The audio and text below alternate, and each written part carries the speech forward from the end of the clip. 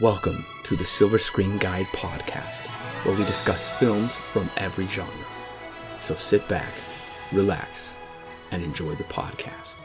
Welcome, listeners, to a very special podcast for October 31st. This is our Halloween special. Last year, we reviewed John Carpenter's 1978 Halloween. And this year, we felt like we would go back to what some call the very original slasher, the absolute classic Alfred Hitchcock film, Psycho. Yes. Starring Anthony Perkins as Norman Bates, Vera Miles, John Gavin, Janet Leigh, Martin Balsam, John McKinstry, and a little tidbit that many may not know, Patricia Hitchcock. Mm-hmm. She does have a very prominent role in this movie. She gets a good amount of screen time. Yep. And this is Hitchcock's daughter as well. Yes, that should be clarified. And when we get to that scene, we'll point out who she is. Right. But Hitchcock's daughter. And I knew that before, but I forgot about it. I actually had no idea. And I've seen this movie quite a number of times. I had no idea until this viewing that that was Hitchcock's daughter. The film was written by Joseph Stefano and based off of the novel by Robert Bloch. Now, Joseph Stefano really didn't do anything else noteworthy as far as I could tell. I believe he wrote the TV movie Psycho 4. Okay. And he also did some writing for the remake of Psycho, the Vince Vaughn. Oh, yeah, the shot-for-shot remake. Yes, and we're not reviewing that right now. Yeah.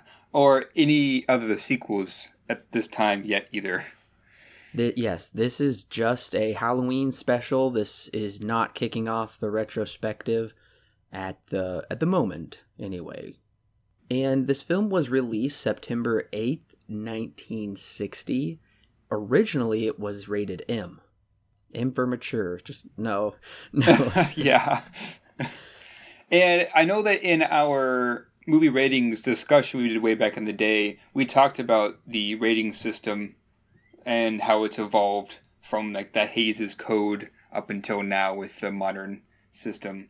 And yeah, M was basically our R rating now, essentially. And this movie had a lot of flack before it was released in theaters from the rating police, or I think they're called the production code or something like that. Go back and listen to our podcast. It's just the MPAA discussion. Exactly. At the time, it's basically like this big group. They review a film and they give it a score. They say, hey, you could release this or not, essentially. Right. So it was originally rated M, and I believe at the time, make sure to go back and listen to the MPAA discussion. There was only about 2 ratings. Yeah.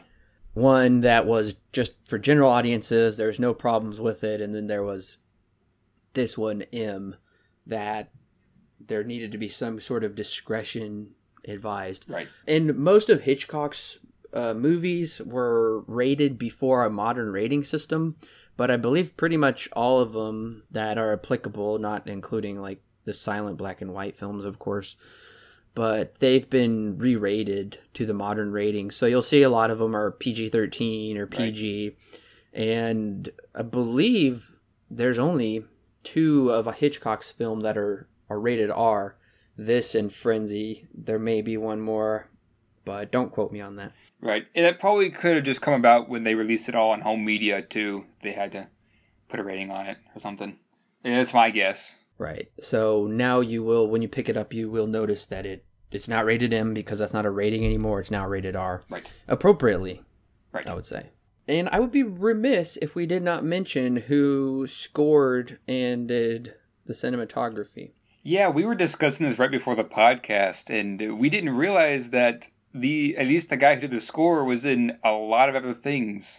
You'll notice Bernard Herrmann also did the score for Hitchcock's Marnie, which may be my favorite Hitchcock film. Yeah, that one I haven't seen. In fact, the 2 that I have seen have both been at your house for the first time. Rope and this one. Rope's incredible. Yes. I really do want us to do a Hitchcock retrospective. Absolutely. Someday. Absolutely. I think it's on the list of things that we want to do eventually. He is just one of the best directors of all time. But as we said, Bernard Herrmann was a very prolific composer, very, very prolific, and famous for a lot of things. He was actually nominated for 4 Academy Awards. Psycho was not one of them. Or was it? No. It didn't, even though I think it should have. Oh, yeah, it absolutely should have. So it's very interesting because Bernard Herrmann was pretty well known and would continue to be well known, and they're still even using his compositions in movies today. Mm-hmm. If you go to his profile on IMDb, you'll see things clear up to this year. But he did do the score to Citizen Kane, which is no surprise. Kind of a big name in cinema, if you could do the score for a movie like that. And actually, Citizen Kane was nominated in 1947, and Bernard Herrmann also was nominated for All That Money Can Buy. So he was nominated twice in the same category. Right. All That Money Can Buy won out over Citizen Kane. I can't speak to the score of All That Money Can Buy. And he was also nominated for Anna and the King of Siam, which I don't even know what that is. Yeah, neither do I.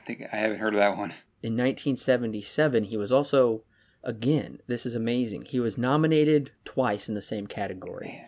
Man. And posthumously, I might add. So he had already died when he was nominated for Taxi Driver and Obsession, which is a Brian De Palma film, who Brian De Palma did Scarface. Those two came out the year after he died. I think he died in 1975. Yes. So that's pretty amazing. So he has an amazing track record. And the cinematographer is John Russell. And from what I saw, he really didn't do anything of note. This was his claim to fame, and everything else was TV or... Gotcha. I don't know. Gotcha. I wonder... That's kind of interesting, because I know we'll talk about it, but I would have assumed this was somebody who had a lot of experience, but apparently not. Yeah, was never very popular, it seemed like, even though he did an incredible job. Oh, yeah. And I'm sure Hitchcock really played a role in some of the cinematography. Yeah, I'm sure he did. This movie currently has an 8.5 on IMDb, and it is number 33 in the top 250 films. Oof. Yeah, that's pretty up there. That's pretty up there. That's very well regarded. Yeah. And as we mentioned, this film was actually nominated for 4 Academy Awards, but it did not win any Academy Awards. And it is a shame that Hitchcock never won an Academy Award. It is, and it's funny because now we look back at his films now, and everyone's just like, "Oh man, Hitchcock, one of the greatest directors ever," and he never got an Oscar. I know. It's just kind of... It's a travesty. It's a travesty, yeah. Oxymoron, maybe. Yes. As we said, Hitchcock was nominated for Best Director for Psycho. Yes. Janet Leigh, who plays Marion Crane, was nominated for Best Actress. John Russell nominated for Best Cinematography. And I was also nominated for Best Art Direction and Set Direction. Interesting. And the only prominent award, I guess, this movie did win, Janet Leigh won a Golden Globe for her acting. That's fair. So, I'm kind of surprised, though, that Anthony Perkins didn't get a nod at all. I am really surprised about that, too.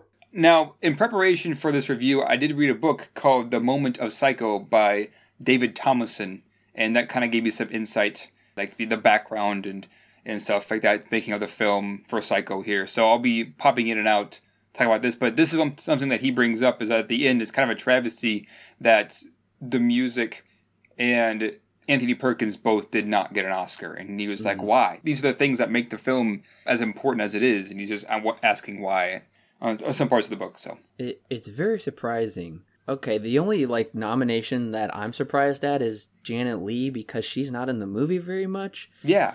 And her performance is good, but and she didn't win for Best Actress. Right. And I have no idea who won in 1960. Or who she was up against. It's very surprising, like you said.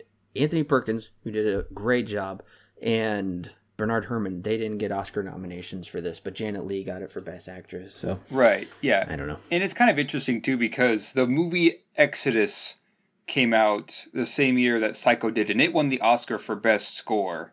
And I have heard the Exodus score, and it is very good. What's Exodus? Exodus, it's basically like a biblical movie. Are you talking about 10 Commandments? No. It's like a movie actually called Exodus. The 10 Commandments came out of 59, I think. This one came out in 60, and it beat out Psycho, since Psycho was not nominated for Best Score, it didn't really beat it out, but it got Best Score for that year. Really? Yeah, and I have heard the score for it. It is a very good score, but it's not as... I guess I can't really speak to the movie because I haven't seen it, but I know that that Herman score is one of the most influential scores, if not one of the most famous as well, which is why I find it very convenient, or surprising at least, that it didn't get at least a nod. Interesting. Yeah. I had never heard of Exodus. I mean, I knew there was the recent Ridley Scott interpretation / adaptation. Right. Yeah, I mean, at the very least, I can't speak to the movie because I haven't seen it, but at the very least, I would recommend the score. It's a very good score.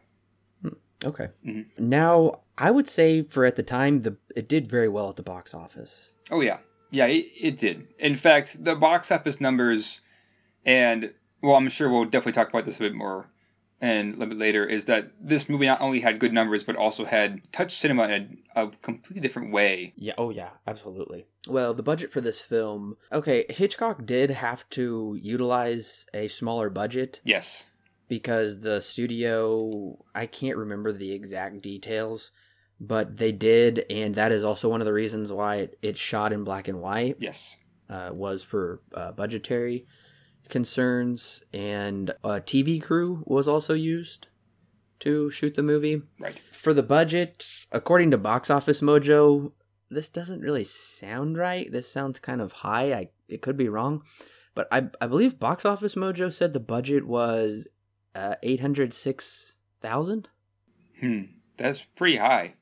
Pretty close to $1 million, which that doesn't seem right. I'm wondering if that's like adjusted for inflation or something. Right. Yeah, and I know that the book that I read definitely goes into detail about this.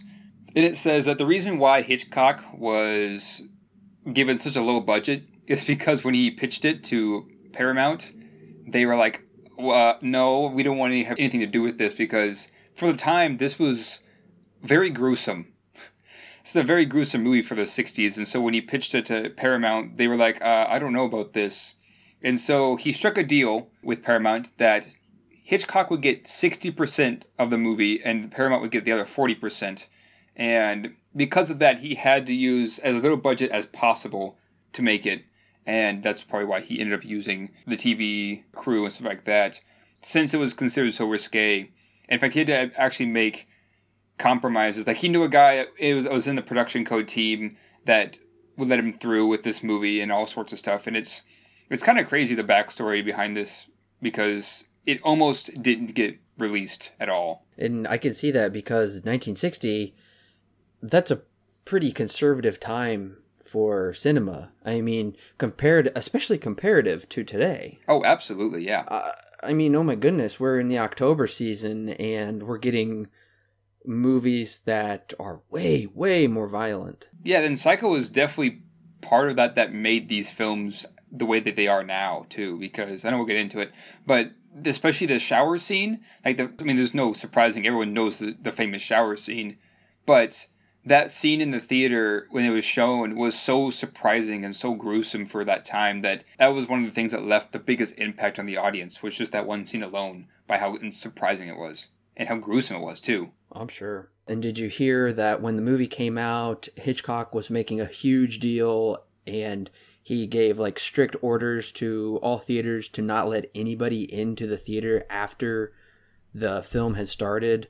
And there were signs out there talking about it, and it was just too shocking, or he didn't want to ruin the surprise, and it was a big deal. Yeah, the book does talk about that too, and one of the things that was kind of like a byproduct of them essentially locking audiences out of the theater if it had already started is the audience also felt as if they couldn't leave. So they usually, for the most part, from what the book kind of brings about, is that the audience that once they entered the theater, they just didn't leave because they didn't think they could. That's quite the experience. Yeah. I think it's awesome that, it's incredible marketing. Oh, absolutely. It would be really interesting to be a part of something like that today, where they're like, no, you can't, we're not going to admit you after it started. And studios are so like money grubbing now, they probably wouldn't agree to that. Yeah, their sales would go down. I know that when I went to go see Blade Runner 2049 for the second time, a dude who sat next to me just kept getting up and leaving and coming back with food. And I was just like he got it probably like 4 or 5 times. People don't appreciate cinema today. Or we're just nerds. Yes. According to Box Office Mojo, though, it did gross $32 million, which is really good. That's really good. Yeah, adjusting for gross, it would be $381 million. That's a lot of money, even by today's standards. Is awesome. That's amazing. Yeah. That's great. And I know that because of the huge success that Hitchcock had with Psycho, Universal gave him his own studio to work in. Like it was at the time considered one of the largest studios ever, and it had everything he needed as a director, just because he was able to make this film work and stuff and things like that. I didn't know. Yeah, that's something the book also talks about. So, Alan, have you seen the film Peeping Tom? I have not. No. Okay. Peeping Tom came out the same year as Psycho. And Peeping Tom and Psycho, there's kind of a debate between the two. Did the book go into that at all? No, it didn't. Okay. It might have mentioned Peeping Tom, but it didn't really go into detail. Okay. Well, Peeping Tom, I was just checking when it did come out in the United Kingdom in 1960, but the United States, it came out a little later. Gotcha. But regardless, there's a debate that says that Psycho started kind of the slasher genre, and there's also a debate that Peeping Tom did. Okay. Peeping Tom was shot in color, and it is about a man who murders women, and he uses his film camera to record their murders and capture their terror as it occurs. I'd love to see it. You know, that's also a pretty racy concept for a film in 1960. Oh, yeah.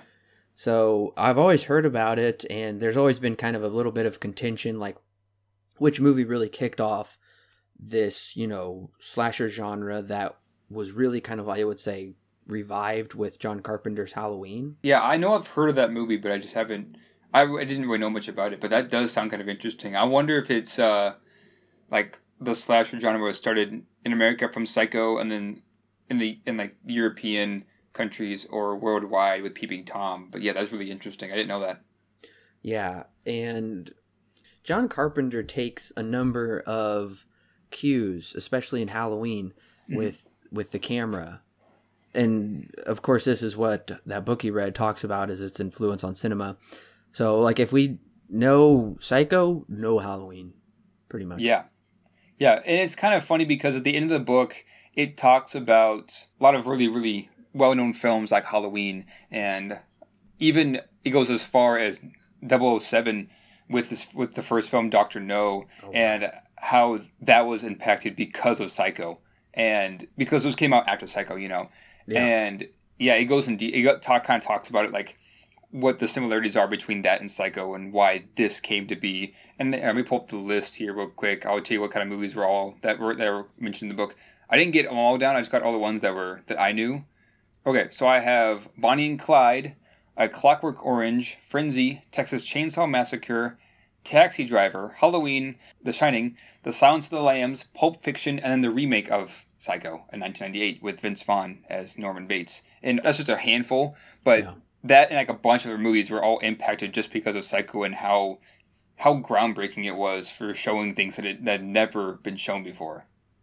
Interesting. Yeah. I can see a number of those definitely being impacted by Psycho. Right. A couple of those I'd be very interested to know the reason why. What comes from it.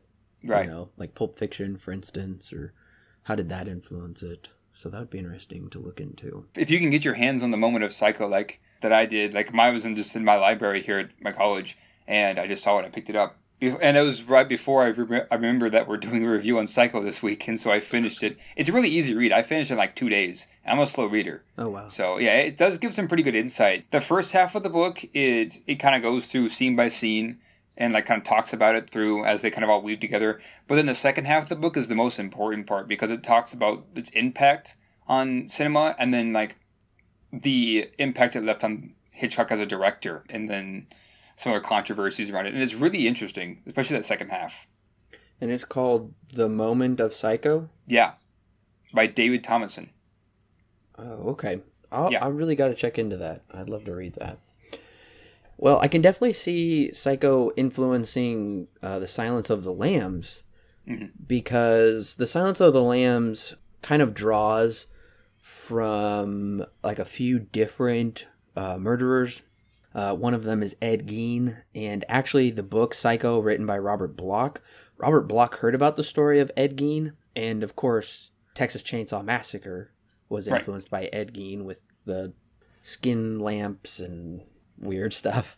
Yeah. But yes, so Silence of the Lambs, I can definitely see that, because in the book, Norman Bates is kind of trying to make like a woman's suit, right, for kind of to more so be like his mother, and that is really big in the Silence of the Lambs. So there's a lot of similarities there, and we did go over that film too. We discussed that for I think 2.5 hours. That's an amazing discussion and analysis of the film. You really don't want to miss, especially if you enjoyed Psycho. Definitely go watch Silence of the Lambs and then check out our review. It's a part of our Hannibal Lecter retrospective series, which is complete, so you can listen to all the films, minus Hannibal Rising, because we're not going to review that. Yeah. Yeah. Or half of the Silence of the Lambs, the sequel that came out with Jodie Foster. I forget the name of it. Oh. Hannibal? Yeah, that's the one. Yeah. Ridley Scott dropped the ball on that, but we'll let you listen to that to find out our thoughts on it. But yeah, we have podcasts discussing all that stuff. There's a podcast about it. We'll let you decipher that. Well, listeners, I want to make sure before I jump into the plot, I'm kind of going to go by, even though this film has been out for, 50 plus years, 60 plus years? Yeah, I was talking to my brother the other day, and we were just like, released in 1960, it's 2017, that's 40, 50... 57 years, almost 60 years old. Yeah. So it's crazy because it's over half a century old. Mm-hmm. But regardless, this film is a classic. It's a masterpiece. And if you're coming to this for the first time, if it hasn't been spoiled for you yet, don't let us spoil it for you. Yeah. So there's no better time than right now to go check it out and then come back and listen to our thoughts on it so you can learn all about the movie. We've really laid the groundwork for you, given you a lot of great details. But before we spoil anything, going further, make sure to check out that movie. Without further ado, here's the plot summary for those of you who want a refresher on it, who haven't seen it in a while. And like I said, spoilers from here on out. Marion Crane is a young, unmarried secretary who is carrying on a love affair with Sam Loomis, a divorced man who is frustrated with his lack of mobility in life for getting ahead. He's very frustrated. Marion works at a real estate business and is entrusted to put $40,000 into the bank for a client. Today, it's still a lot of money, but back then, that was a lot. Yeah, that's a lot of cash. But instead of putting the money in the bank, she toys with the idea of taking the money and running away with Sam. And that is exactly what she does. Except, before she reaches Sam, she is forced to stop at Bates Motel due to inclement weather. The motel is now off the main road and run by a young, good-looking man named Norman Bates. Marion soon realizes Norman lives with his mother in a Gothic-esque looming home directly above the motel. In a shocking turn of events, the mother runs from the house to stab Marion during her shower. The shocked Norman hides the body, but finds Marion is in fact a wanted woman. See, Marion's boss noticed her driving in her car when she told him she was going home due to not feeling well. Marion's boss also comes to find the money was never deposited in the bank. Marion's younger sister, Lila, comes to the small town only 15 miles from Bates Motel where Sam lives. A third party also becomes involved with tracking down the missing woman, in the form of private investigator Milton Arbogast. Arbogast, or as the police chief says, Arbogast. Or some people say Arbogast. Arbogast questions Norman, who seems to be hiding something. When Arbogast sneaks into Norman's house, he is slashed across the face and stabbed to death multiple times by Norman's mother. Becoming frustrated with the lack of answers and disappearing persons, Lila and Sam wake up the local sheriff to question him about the Bates Motel and the mysterious woman who may know something about the disappearances. The sheriff and his wife become confused since Norman hasn't taken a wife, and his mother has been dead for 10 years. In fact, she murdered her boyfriend and committed suicide by poisoning both of them. Bewildered and confused, Sam and Lila pose as husband and wife as they go to the Bates Motel to sneak around and find clues. Lila is able to sneak through the house and find many confounding scenes. Meanwhile, Norman catches on to their ploy, knocks Sam over the head, and runs to his house. Lila is forced to retreat to the basement where she finds Mrs. Bates. Except the unresponsive Mrs. Bates is actually a mummified corpse. Norman busts down the stairs in full mother regalia as his split personality has fully taken over. Right before the knife comes down onto Lila, Sam overpowers Norman, choking him out. Back at the police station, Norman's psychiatric condition is explained, and in a truly frightening internal monologue, Norman and his mother's personality has come fully undone. Due to a full confession from Norman's mother, Marion's car is pulled out of the swamp as credits roll. Quite a very interesting plot, especially the character of Marion. I mean, we'll get there, but it's not your most conventional plot you would ever think of to see. No, it's really not. And as we said, Marion is the main character that it's told from her point of view for the first half or possibly even quarter of the film. And it's very interesting. The movie opens with an incredible title sequence and incredible music, as we've talked about. And I just love how these lines, and you see the Psycho title card and like the words become like fractured. Right, yeah. To like represent the fracturing of Norman's mind. It's just so incredible. Yeah, it's really interesting because, and I know that this opening scene in the book kind of talks about this, is that this opening scene is very much like we're peeping into a private conversation. I mean, although it is after the fact, that it's very clear that they just got done having sex, and that what we're seeing is after the fact, but it's still a very private conversation. And the book kind of talks about how we're at this point in the movie, we're like invading their personal space. And and after reading the book and watching the movie again after that, I was like, yeah, this is a little bit unsettling, not like scary, but it's just like we're watching this couple who are definitely having an affair, but it's like they're watching their own personal lives in this one scene, and like we're not supposed to be there. Right, and especially for 1960, we're involved in a very intimate scene, and it's also at a very specific time in the middle of the day. It takes place in Phoenix, Arizona, on a Friday afternoon in December, which is odd because I'm used to December's not looking like summer. Right, yeah, in Arizona it's like hot all year round. Yeah. So. December 11th at 2:43 p.m. So it tells you that there's nothing really special about this time, but just on a Friday afternoon, this, in a big old city, we begin with a shot of the city, and then we slowly move from big to small, like a macro kind of cosm of the city to a microcosm of these people's lives. Exactly. And we peer into their private life, and it's pretty racy, and I'm sure it's pretty shocking for audiences. The man has his shirt off, which I don't know if it's that surprising, but the woman's in her bra, and she's in her bra a number of times. Yeah, and I'll talk about that a couple of times too, because the book brings up some interesting points.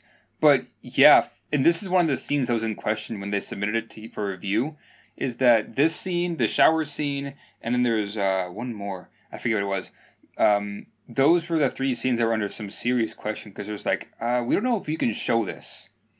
I mean, it's very important for the movie, and we'll talk about that a little bit later when we get there, but for the time, this is pretty racy. I do wish that, I don't know, this is just me interjecting my own personal feelings, but it was interesting that there was like morals to society back then. Yeah. Whereas now the ratings have become so loose, and we talk about this in our other MPAA discussion, but now this would be incredibly tame, and you would see something like this on TV. Oh yeah, this would be like, this is PG-13 stuff right here. Oh yeah, you would see this on TV. It's very tame by today's standards. You would see much, much worse in today's film. So even though I am glad that this stuff made the cut, at the same time I'm glad that there was like morals back then. Yeah. It's a totally different time in cinema, especially from today. Right. And it's also interesting right after this scene, the book kind of brings this up. Right after the opening scene happens and Marion and Sam split ways, we find out that Marion then has a headache, which is kind of strange to be having a headache right after you had just had sex. You know, the character is not under tranquility. She's under some slight pain. I mean, very slight, so it's a headache, but still, she's not at peace, essentially. She has a headache, and the book thought that was kind of interesting. Yeah, and I can understand because she's really distressed. She's never been married. Sam, her lover, who lives, half an hour away or something, or no, more than that, because she lives in Phoenix, Arizona, and she drives to California. Right. Some little town in California where he lives. And I'm not even sure if we know how they met. Yeah, it doesn't say. Nevertheless, Sam has a lot of trouble in his life, and he's like, I can't even afford to marry you, and I'm poor, and can't even buy us a house, and he's saying, he also mentions the alimony he has to pay to his ex-wife. And it just seems like they keep getting shut down at every corner, and she's like, I'm tired. She said, this is the last time that we're going to be together like this. She's like, I want us to have a respectable, honest relationship and stop sneaking around like this. Right. And it just so happens that she works at it looks like a pretty small real estate area. It's called Lowry Real Estate. Yeah. And she comes encounter with this guy, this very jerky, flirty guy named Mr. Cassidy. Yeah. And $40,000 falls into her lap. And it's kind of a moral question. It's like, okay, what if your life was really frustrated and kind of cruddy, and you had the opportunity to do something immoral and get out of it, even though Mr. Cassidy is like, I never carry around more than I can afford to lose. Right. So it seems like if the money went missing, it really wouldn't be that big of a deal. Right. So it's kind of a moral dilemma she first encounters with this. Right, and it's definitely something that she considers for at least about 5 minutes of the film, as her just wondering, like, should I or shouldn't I, and she kind of gets an idea of, okay, I'm going to do it, and she kind of packs up her stuff, and she gets in her car, and she starts going, and then she has to stop because there's pedestrian crossing, and she sees her boss, and she had just told him she's going to leave to go home because she has a headache, and he, like, at first he's like, oh, hey, and she waves back, and then he stops and looks back, and is like all worried and stuff, and then he, of course, turns around and keeps going, but his face made him seem like he was just disappointed. And of course, Marion kind of just looks back, and it's just like, oh no. And then, of course, the music kicks in at that point. She starts driving along again. But yeah. Well, she did lie to him because, first of all, she took a long lunch. And then she comes back and she says, after I go put the money in the bank, can I go home because I have a headache and I'm not feeling well? Right. And he said, yeah, sure. But then a while later, he sees her driving around, which is inconsistent with her story. So, of course, he does look concerned, and he does seem to like kind of shrug it off like, oh, I'm sure it's no big deal. But it is kind of left up to question what he thinks. But yeah. Marion becomes increasingly paranoid about her actions. Yeah. And before we go any further, Hitchcock normally always does a cameo in all of his films. And this cameo, it's funny, he's wearing a cowboy hat, probably because he's in Arizona. Look for him. His back is to the camera, and he's kind of in profile. Right before Marion walks into her real estate office, we see Hitchcock with a cowboy hat on, and then we see his face kind of turn around as Marion walks by, and we see the famous profile. And also, Marion's friend, the other secretary in the office, is Patricia Hitchcock, Alfred Hitchcock's daughter. And she does a good job. She's got a number of lines and scenes, and I gotta commend the dialogue so far and the writing. But it's really well done. Like, I just love when Patricia Hitchcock comes over and she said, he was flirting with you. He must have saw my ring, and that's why he didn't flirt with me. And she's like, I take tranquilizers on my wedding. Teddy would have been furious. And I really like the line even earlier when Sam is like, I've always liked the line when he's like, okay, after we have dinner at your house with your sister, we can send little sister off to the movies and turn mama's picture to the wall. Yep. And have a little love time. And yep. I always like that. Yeah. This movie, some people have a superstition that older movies are kind of cheesy and their dialogue's funny or whatever. But this one, at least in the dialogue department, it's almost spot on. Like, it feels so almost like a modern film now, almost. which is odd for me to say. It is, yeah. And this movie, most films, especially back then, really relied upon the writing and dialogue because they didn't have the glamorous special effects to rely upon that a lot of times will just kind of try and distract audience members nowadays to keep them from realizing anything about the story. But this movie also relies upon visual storytelling. Absolutely. And I'm so impressed. And one of the most impressive visual storytelling scenes is when Marion is contemplating what to do with the money. She's at her house. Technically, she still could go take it to the bank. Right. But she does have her suitcase out. So she's kind of debating what to do. And I love how it cuts from her to the money. It cuts from her to the money. And the music, along with her expression and the camera work, it's that visual storytelling where we don't need any dialogue to explain what's going on. We know what's going on. And that movie does that really well. Exactly. And one of the things I also wrote down in my notes for this scene alone is that the opening scene, when we saw her in her underwear, she was wearing white. And in this scene, she's wearing black, which is kind of interesting how, even though it's still a black and white film, Hitchcock is still straining to use that color to kind of make an impact on like her decisions and stuff like that. And we can see that she's kind of degrading, essentially, in her character of should she or should she not? Because she can now live a new life with all this money, but is it morally correct? In this scene is what she's really debating. Wow, I didn't even pick up on that. Yeah, I noticed it this time, and I've seen this movie like 4 times, and I was like, yeah, so. That's so cool. Well, something else we should mention is Janet Leigh is Jamie Lee Curtis's mom. That I didn't know. Yeah. Wow, interesting. Isn't that cool? That is and crazy. Then Jamie Lee goes on to play in Halloween. That's crazy. I did not know that. Wow. Yes, and Janet Leigh has a cameo in Halloween H2O. Interesting. With her daughter. Yeah. So look for that next time you watch Halloween H2O. So, yes, Marion is now, in her mind, I believe she is kind of on the run. And especially when she looks at this cop, she really has nothing to be afraid of, but she's so paranoid in her mind. Right. And the shot of the cop is just so amazing. I love that, like, really close up. This movie utilizes a lot of close up frames. Yes. It just frames their faces so close up, and I don't know. There is that intimidation from the cop, but then we also see how guilty she is. Right. It's really good. We can tell the cop is very, very suspicious of Marion.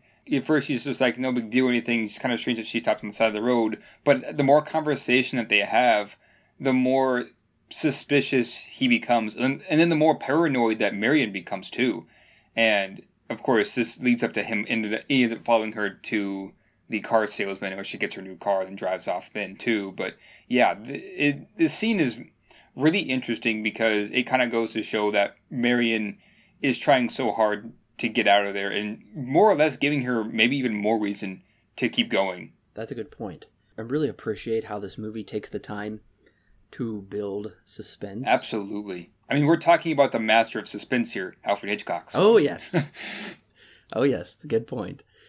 And a lot of this is built through visual storytelling, but it's also built through the dialogue and how the characters interact with each other. Because when she's interacting with the car salesman, right, her like guilt becomes increasingly obvious, and the car salesman says this is the first time a customer has high pressured the salesman. She doesn't even want to check it out. She's like, let me just get it and do it now. And he's like, I'm sure you can prove that car is yours. She keeps looking at the police officer. It's so obvious. And like I pointed out, this scene has great dialogue that I wrote a number of lines down because I really like when he like asks her about the price.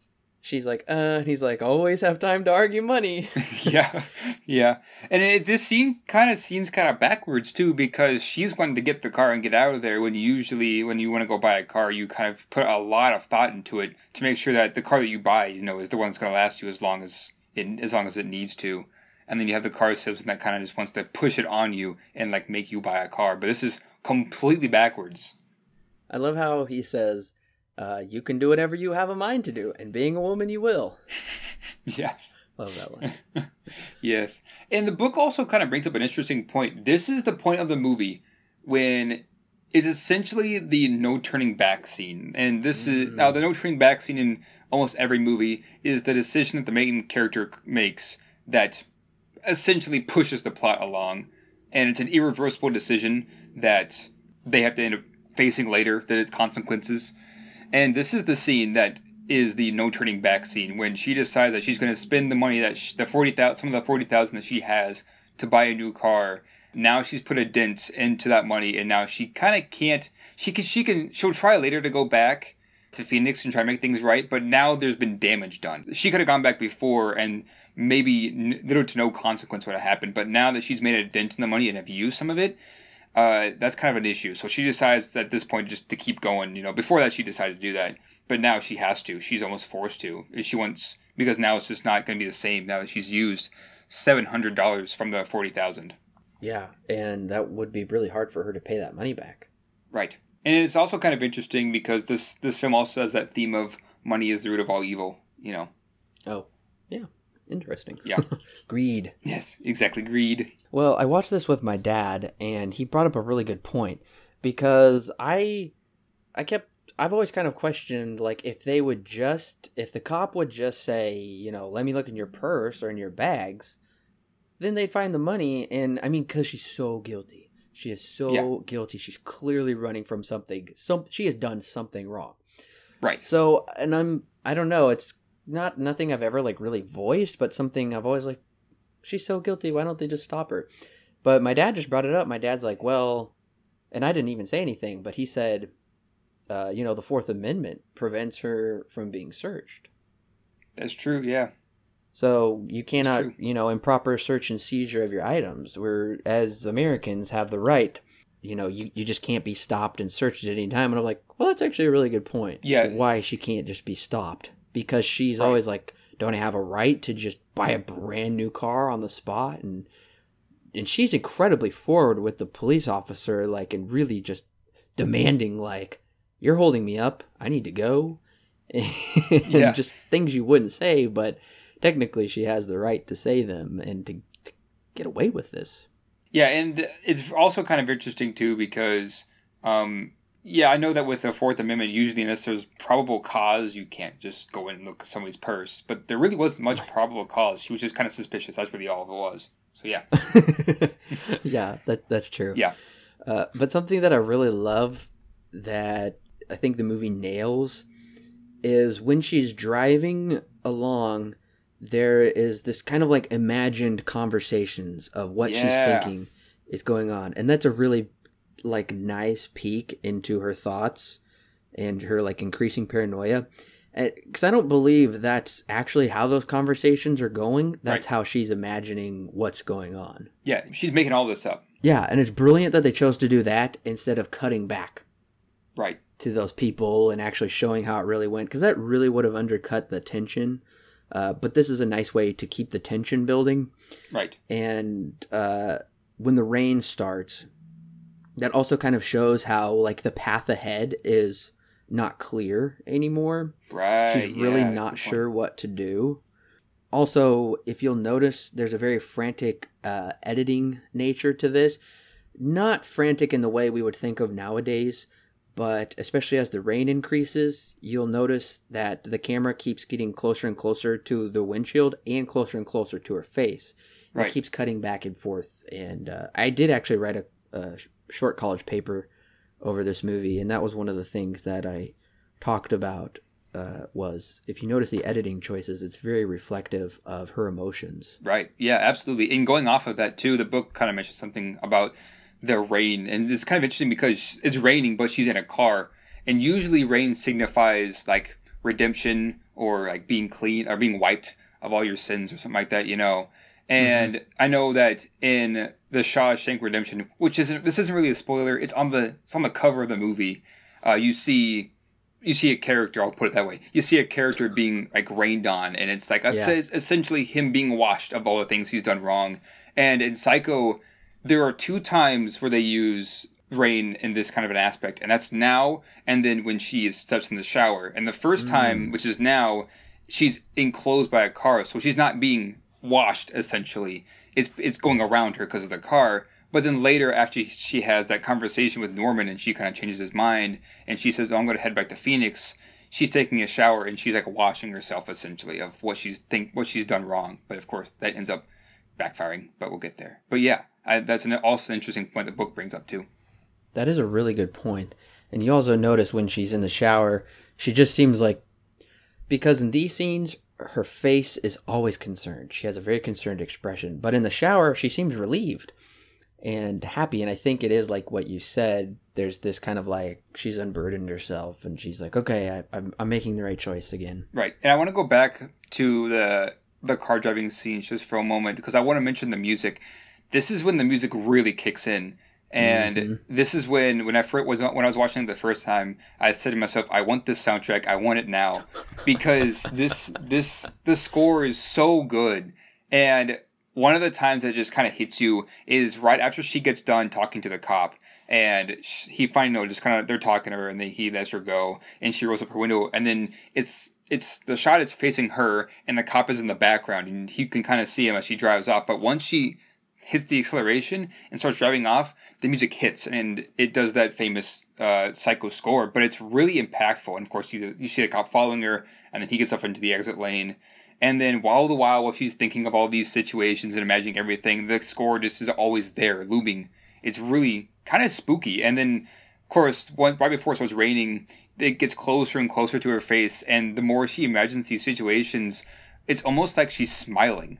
Like half smiling, and it's like kind of freaky because she's looking at the camera like dead on. And there's a number of times where this happens, and usually that's a big no-no in film is to look at the camera dead on. But in Psycho, they do it I think 3 or 4 times, and each time it's insanely effective. And it's only 1960. It's a 1960s horror, but it's still really effective to do that and to break that rule of never looking dead on the camera. Yeah, and I did make a comment about her smile. It's kind of a crazy smile that she's kind of like, I'm sticking it to them. Yeah. And I really think it's interesting because we get an eerily similar smile with one of the very last shots of when Norman looks into the camera. Yeah. And that's the same. He's like thinking the same thing, like, I'm going to stick it to these people and get away with it. Exactly, yeah. I'm so much better than them that I've kind of fooled them all, It's really cool, the symmetry between those scenes. And I really like how you mentioned there's like a really incredible harmony between acting, the score, and cinematography. Right. Where they're all reflecting each other and working in like tandem with what we're seeing on the screen. And it's creating the emotions within us as well. Because we're not just we're just not viewing it, but we're also participating. And that's great because it shows, not tells. And that's the best kind of storytelling. Absolutely, yeah. This is, of course, I know we talked about this a little bit in the 2049 review, but that there's a difference between movies and films. And this is very much a film. Yes. Because you definitely have big part of audience participation, because not only are you watching this series of events unfold, but you're like you said, participating, and like you're feeling and understanding what's happening on screen, which is always very important. Yes, that's true. And I do feel at this moment, the film almost takes on this kind of like almost like mystical aspect in a way, because it's really weird, because the rain becomes like so blinding that somehow she's like, just like before she knows it, she's in the Bates Motel parking lot. Yeah. And it's kind of like she's kind of like transported to this dark realm or something almost. It's just really, I always thought that was really interesting, because I've driven in rain just like that. Yeah. Where you can't even see anything at all. But she keeps driving, and then somehow she's like guided right to Bates Motel, and I'm like, that's just really crazy. And she like doesn't even realize it. Right. Because she's like, I thought I had gotten off the main road, and I'm like, you think? Like, yeah, you're just driving and you don't know what you're doing. Exactly. And I think this also could be a commentary of, like you said before, it's kind of reminded me of this. You said before that the path that she's heading right now, and now it's starting to become like faded, and she doesn't really know where it's going to go because the rain's starting to hit the windshield and starting to become like essentially blinding. It's almost a commentary, if not a commentary, on like taking the easy path, because Bates Yeah. Motel is just right there off the road, and she could stop there instead of continuing on to California, even though she might not be able to see very far ahead of her. Instead, she decides to stop at the Bates Motel, and look where that got her. About 10 minutes later. Exactly, and she learns from Norman. He's like, yeah, that's like 15 miles away. Yeah. Which really isn't that far to drive. So she's like, am I that close? I'm like, yeah, you could be with Sam right now. Right, and she still decides to stay the night, even after that.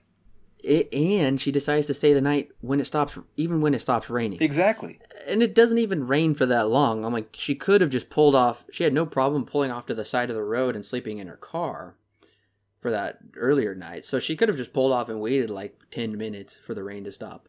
And then she could have went on and done that.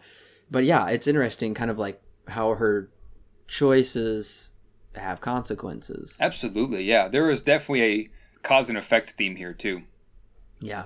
And I kind of likened the Bates Motel to, it's kind of like a Venus flytrap almost. Mm-hmm. That's a good description, yeah.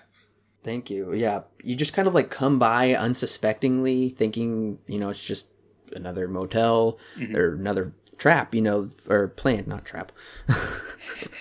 It's just very unsuspecting, but there's a really dark nature to it. And I believe this is like kind of been used in mythology before also, or in like old storytelling where kind of like Hansel and Gretel. Yeah. Where they're going through these dark woods, they can't find their way, and what do you know? Here's this, wonderful candy house. Right. This sanctuary from, the elements or whatever. So it's interesting how Hitchcock also utilizes that type of storytelling, that older storytelling. And like you said, it's just kind of like right off the road, even though it's hidden away, it's still the easy way to go. Right, exactly. Yeah, wow, that's really interesting. This is also a good point that Thomason brings up in his book. He says, why would they use a motel and not just use their house? And it is a really interesting point because in some sense the house might be safer when it comes to like using a hotel and still participating in those killings that happen because now you have the motel tied to it. That's kind of like a separate area, but yeah, he brings up a really interesting point. Yeah, I do. I kind of think of, I mean, I just thought of this. This is just a theory, but what if, the house is his childhood home where he grew up under the extreme control of his mother. Right. But the motel is where he can be Norman Bates, the manager. He can run his own business. He can be his own man. He's away from his mother there. So to me, that kind of seems like it kind of like is a fracturing of like visually manifested of his personalities. Absolutely, yeah. He's always drawn back to the house. We know he sleeps up there, but we see him spending most of his day down at the motel. So right. I think there's something there to that. I think that's visual storytelling. Yeah, again. And if you really think about it too, this is, of course, going back to the 60s, this is more where traditional marriages come from, is that with a traditional marriage, you have the woman who's always working in the house, and then you have the man who goes and works to make the money and like raise a family. And like you said just a second ago, how the hotel down the hill is essentially where Norman Bates goes to be a man, and then of course his mom lives up in the house. That's interesting. And also in Gothic literature, and it was also incredibly utilized in the book House of Leaves, and I can't pronounce his name right now, but definitely look up House of Leaves. Rooms, you'll notice it a lot in Edgar Allan Poe stories. For instance, The Mask of the Red Death. There's many different rooms, and I'm trying to think of another example, but notice that next time, even in the Fall of the House of Usher. Yes, the house in Gothic literature represents the mind in a way, because there's many different rooms and there's many different compartments of the mind, and it's really incredible how Poe uses words and imagery to, describe the house, and you're like, it almost seems like he's describing a mind, right? With its hallways and doorways and pathways and different things like that. So I think we could also see the motel where there's many different rooms, and even the house where there's many different rooms, as Norman's, different personalities. Right, yeah. And in the book, there's actually 3 different personalities, and in the movie, we kind of touch on the 3 different personalities. There's his mother, there's the doting son who is under the control of his mother, and then there's just regular Norman, right, who wants to be free of that. So I wouldn't be surprised if Hitchcock is, like I mentioned, the house is very gothic. It's kind of something you would expect to see in like an Edgar Allan Poe story or something like that. Oh, yeah. But I believe the hotel is definitely representative of the mind. There's many different rooms, and he knows these rooms because he's like created like holes to look into the rooms as kind of pathways to see into all of these places to make sure he's in control. Right. So I don't know. I could be wrong about that, but yeah. I really see that tie to Gothic literature of representing the house and the rooms as the mind, because this movie has a lot to do with Norman's mind and his psyche. Right, and yeah, that's a very interesting point. And since we're on the subject of Norman, I do have to say that Norman Bates, I love his character, like so much. He's just like he's at least the Norman that we meet when we first meet him. He's just so nice and so shy, and is just always willing to make friends with somebody. And you wouldn't even suspect that at the end he is essentially the one who kills Arbogast and Marion. And it's kind of even scary when we'll get there. But I love his character just so much. And like the book said, it's almost a travesty that he didn't get at least a nomination for his role as Norman Bates. It really is. And we do see that when he is having, well, I guess he's not really having dinner with her, because it's really weird. He's like, hey, you want to have dinner with me? And then he just makes a sandwich for her. He's like, I'm not eating. Yeah. Yeah. It's like, what? Oh, okay. Yeah, exactly. Yeah, he's definitely looking for at least a friendship. Yeah, because he probably has like barely any interaction with people. Right. And it's also kind of interesting too, because when he does come down with quote unquote dinner or the sandwich, like you said, right. He comes up to Marion's room and he kind of gives an excuse as to what happened. And then she goes, okay, are you going to come in? And she steps back, motioning for him to come into his room. And he sits there, looks at her for just a minute and says, oh, we can eat in the office. And of course they go in the office. And then he says, oh, well, we can eat in the parlor. And so they eat in the parlor. And it's just an interesting turn of events that happens. It kind of, I don't know if it's kind of a clash of both of their characters. Yeah. And what I got from that is, to me, going into a woman's room, especially a strange woman's room, to me, I'm sure he has that implanted from his mother that would be kind of like filthy doing that. Yeah. And there'd be something like too perverted about doing that, even though it's not true, because right before that, he has an argument with his mom where she says things like, cheap erotic fashion for your cheap erotic mind. Right. And she's like, I'm not going to feed her ugly appetite with my food. And I was like, well, that's a really good line.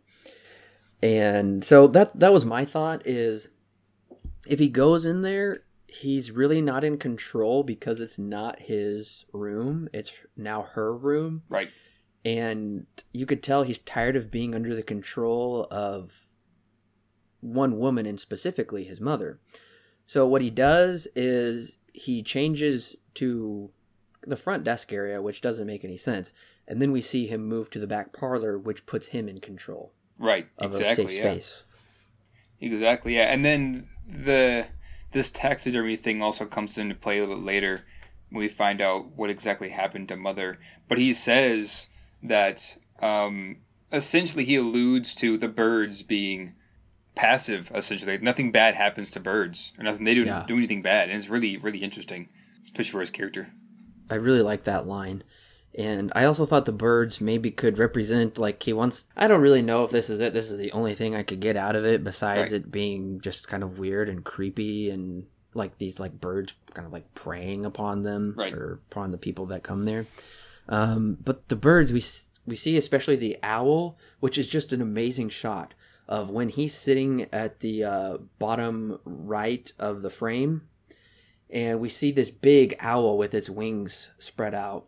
kind of like it's spread out over him. Yeah. But to me, I was like, well, maybe he wants to fly away like a bird. Right. I don't know.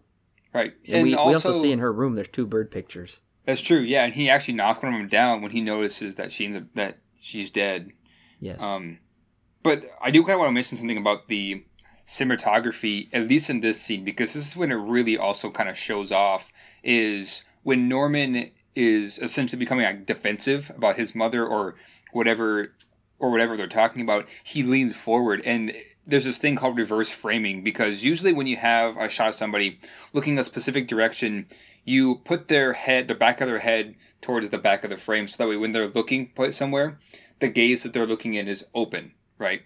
Now, reverse framing is when you put where they're gazing, you put the front of their head towards the other side of the frame, so the back of their head has all the room. And in this scene, when Norman gets like defensive, essentially, when he's like defending his mother, he'll lean forward, and you have that reverse framing effect. But when he's being passive, he leans back, and you have the owl that's in his place. I noticed that this last time when I was watching it, and I thought that was very, very interesting. Not to mention the fact that this entire conversation is also very, very interesting. Yeah, that's a really good point. And the conversation moves to the mother, and he said a boy's best friend is his mother. And something funny is he starts petting the bird. Yeah, did you notice that? Yeah, he leans back and he starts petting it. Yeah, right. And he's talking about like traps, and he said, I was born in mine. He said, I don't mind anymore. And then he said, I really do, but I say I don't. Right. So Norman is always, I believe he's had to put up a facade. And because then he's like, well, I say I do, but I really don't. Right.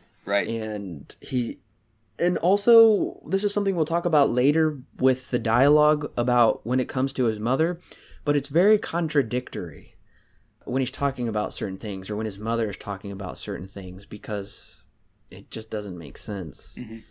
And we learned that his father died when he was 5, and he grew up in isolation with his mother. Now, all of growing up, it was just him and his mom, and we learned the motel was only built... he says a few years ago, but I'm assuming it's probably more like 10, or possibly just a little more, because apparently his mom got a boyfriend, which seems very surprising to me. Yeah. That she would after all that time. And he says they died in a horrible way. And this line really creeped me out when he said, a son is a poor substitute for a lover. Yeah. Ooh, that is really weird. Yeah, that was a line that Marion mentions. That a son is a poor substitute for a mother, or for a lover. Well, also he says, I hate what she's become, the illness. And I'm like, wow, that is really interesting that he brings up the illness, because he's ill. Right. But in his mind, because this is the normal Norman right now. So he clearly understands there's something kind of sick and twisted going on, and clearly from that conversation, but it's really interesting. Right. And I love like really examining it, especially this time around, because there's so many clues. Oh yeah. As to what's going on, possibly, without giving anything away, really. Right. Yeah, there's some like really, really good foreshadowing happening here. And not just that, but this conversation, it goes from just like a normal conversation, and then they start talking about birds and how they're caged, and they scratch and claw to get out of their cages and stuff like that, and how he doesn't mind being in his cage now. And it kind of turns like into this dark conversation, and Marion ends up accidentally offending him, saying, well, why don't you just move away, get out, or even put her in a mental institution. And he goes, put her in a madhouse. Have you been in one of those places? And he kind of like gets really defensive and starts shooting back at her, saying that he would never do that, and that she's not mentally unstable, she's just sick. In this conversation, I love this conversation so much, because it turns from this normal conversation that seems like, just small talk, into like someone is almost offended, but then at the end it's like they're friends, and she ends up being like moved by what he's saying and says, okay, I think I'm actually going to go back to Phoenix after they have this conversation about being let out of their cages and stuff like that. And she's like, I'm going to try and make things right, or as right as I possibly can. And it's because of Norman, and the book brings this up, and it's because of Norman that she makes a decision to go back and make things right again, instead of continuing on down this dark path. The conversation is just so, so good. And we definitely get a lot of insight into Norman as well. Just like the way that he thinks. And this is the opening scene. This isn't like later on in the movie where it's moving on to almost the third act and all that information is revealed and stuff like that. This is the opening scene. We're only like 30 minutes in.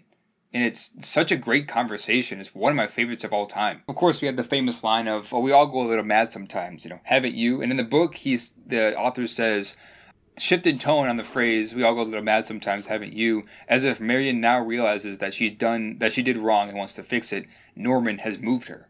And yeah, of course, that famous line is just so, so good. Oh, wow. I hadn't even thought about that line affecting her. Yeah. Because she did kind of have this moment of craziness where she just stole the money, which was totally out of character for her to do as far as we would know. Yeah. But you bring up a lot of good points in this scene, and like you said, the writing is so well and it's so natural, and it evolves just right, and we see the progression of, it's almost not even a progression in a way, it's like a slight progression with these slightly like aggravated undertones from Norman until he eventually gets really defensive and he really changes, where it's like, whoa, we're just having a cordial conversation. I'm sorry if I overstep my bounds, but there's no need for you to almost get irate about my suggestions. It really shouldn't affect him that much, but it shows him how sensitive he is and how, kind of delicate he is. And I think one of the kind of foreshadowings is when he says she's as harmless as a stuffed bird. And I'm like, because she's a mummy. But then again, to him, she's not harmless because she does commit multiple murders, and she, as being Norman, already has committed murders we know of eventually in the end.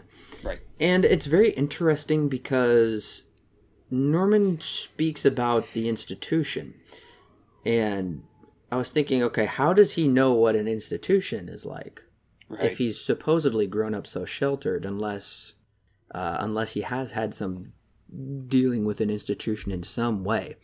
Because it's interesting how he speaks about the institution, and I love the line when he says they'll cluck their thick tongues and suggest oh so delicately, and I'm like, oh, that's just when he changes, and it just gets pretty frightening. When their conversation is done, and Marion says thank you, and then he says thank you, Norman, and it's very commanding like that. I was like, oh wow, that's interesting, because normally you don't do that to strangers. Right, yeah. And like you said, I was really surprised by it, how Norman's, their conversation makes her change her mind. And I didn't even really think about it, and I don't think my dad had either. We've seen the film multiple times, and he's like, wow, I never really thought about how their conversation, and especially when he says we all go a little mad sometimes, how that influenced her so greatly. Right.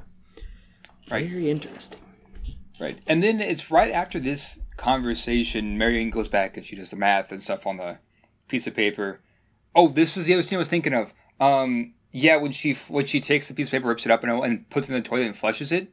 Yeah, flushing a toilet on screen was a big no-no, apparently, and back in the 60s. Really? Yeah, no, for real. This is one of the three things that I mentioned.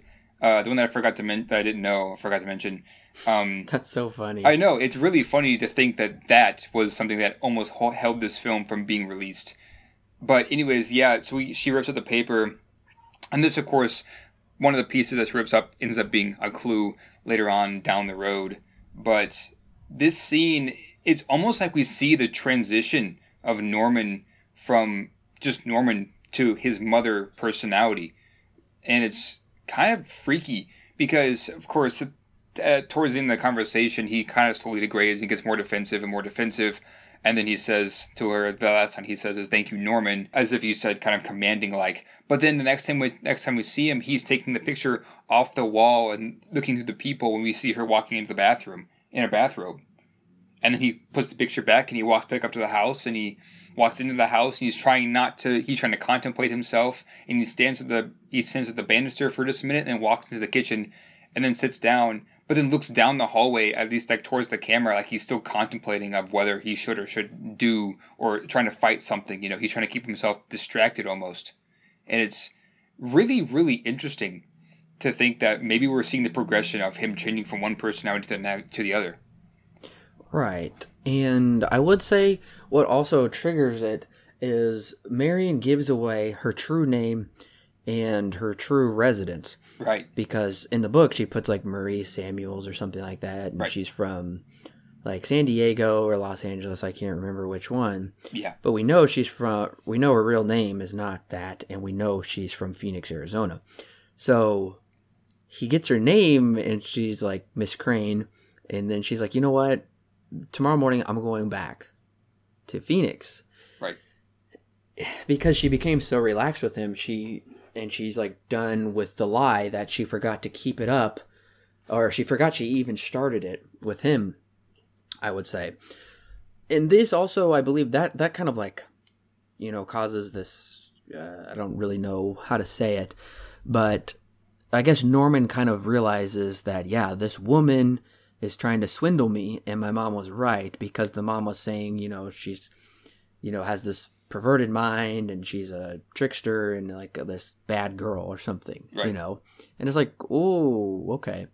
So he knows his mom is right, and it is really creepy when he peeps through that wall, and there's a close-up shot of his eye, which is amazing. Yeah, absolutely. And in the book, actually, Norman is totally different. He's like middle-aged and fat and balding. And the story in the book switches back between Marion and Norman. There's some other differences. I recommend, if you really want to know more about those, then check out Cinefix's video, what's the difference between the book and the movie. But there is a difference. Norman is, a little more perverted, I guess, because the hole is in the shower in the book. Gotcha. We also notice, kind of like what you were saying, is Norman keeps looking up at the house. He keeps looking up towards the house multiple times. And I just love the shot because, and it's almost kind of like, should I do this or not, and it's very similar to when Marion was looking back at the money, because she kept doing her stuff, but she kept looking back at the money. Right. Norman's kind of doing stuff, but he keeps looking up at the house. Right. So it's kind of like, should I give in or should I not give in? And I love the shot when Norman walks out of the office room, and then the camera does like this half kind of arc around Norman. And that could be signifying that he has turned, and he's going up to the house to, get Mother to come back down there. So I just love that camera shot. And yeah, that could be how like his perspective has started here, and now it's shifted, it's changed, it's moved like that. And of course, next we have probably the most iconic scene now. At the very least, it's the most recognized. And the book has a lot to say about this scene. So moving up to the scene, the book says that up until before the shower scene, the movie has quote-unquote liked Marion. It's saying basically, look at her, and we get to see the inner workings of her mind in just 40 minutes, and I've kind of put in my own notes, it's kind of a small character arc. Although it does have a lot to say, even though it's a very simple one, it has a lot to say just in those first 40 minutes. And it goes on to say, a troubled girl goes to work and handed a crapload of cash, is in pursuit of running away, but is then saved by Norman to return it and try and make things right. It wants her to succeed at a point and learn her mistake. But interestingly, we've seen her in her underwear 3 times in 40 minutes, and it's only now that she completely undresses. This is even a play on the audience because we've been teased the entire movie, and now it's the character's final moment. Interesting sexual tension between the main character in the first part and the audience. And then I have my notes. There's a giant theme of invasion of privacy. because if you really think about it, of course, the opening scene is that, like I mentioned, that intimate conversation that seems like we almost should be looking in on this. And then later when she's contemplating the money in her black underwear and she's wondering if she should or shouldn't walk away. And then now is the first time we ever see her technically disrobed and completely bare. And this is the biggest scene that was under question by the production company, or the production code, is that having someone taking a shower was huge. Even more than the toilet, essentially. Because the toilet was not too big of a deal, but it's just like, don't do that, you know? But this one was just like seeing somebody take a shower. Don't do that. That's, like I said, it's a big thing of invasion of privacy. And this is where that movie kind of gets the audience, is that the shower, at least in the 60s, was a big place of privacy. And now the movie's going to just rip that to shreds with the mother coming in and killing Marion in this scene while she's taking a shower, like right in the middle of her taking a shower. And back then, and I'd say even now, this scene is just so effective because it's so... The main character is just left so open to attack. And it's really spooky. And it's kind of funny to say it on Halloween, but I mean it in a way that it's one of those things that just gets under your skin the more you think about it.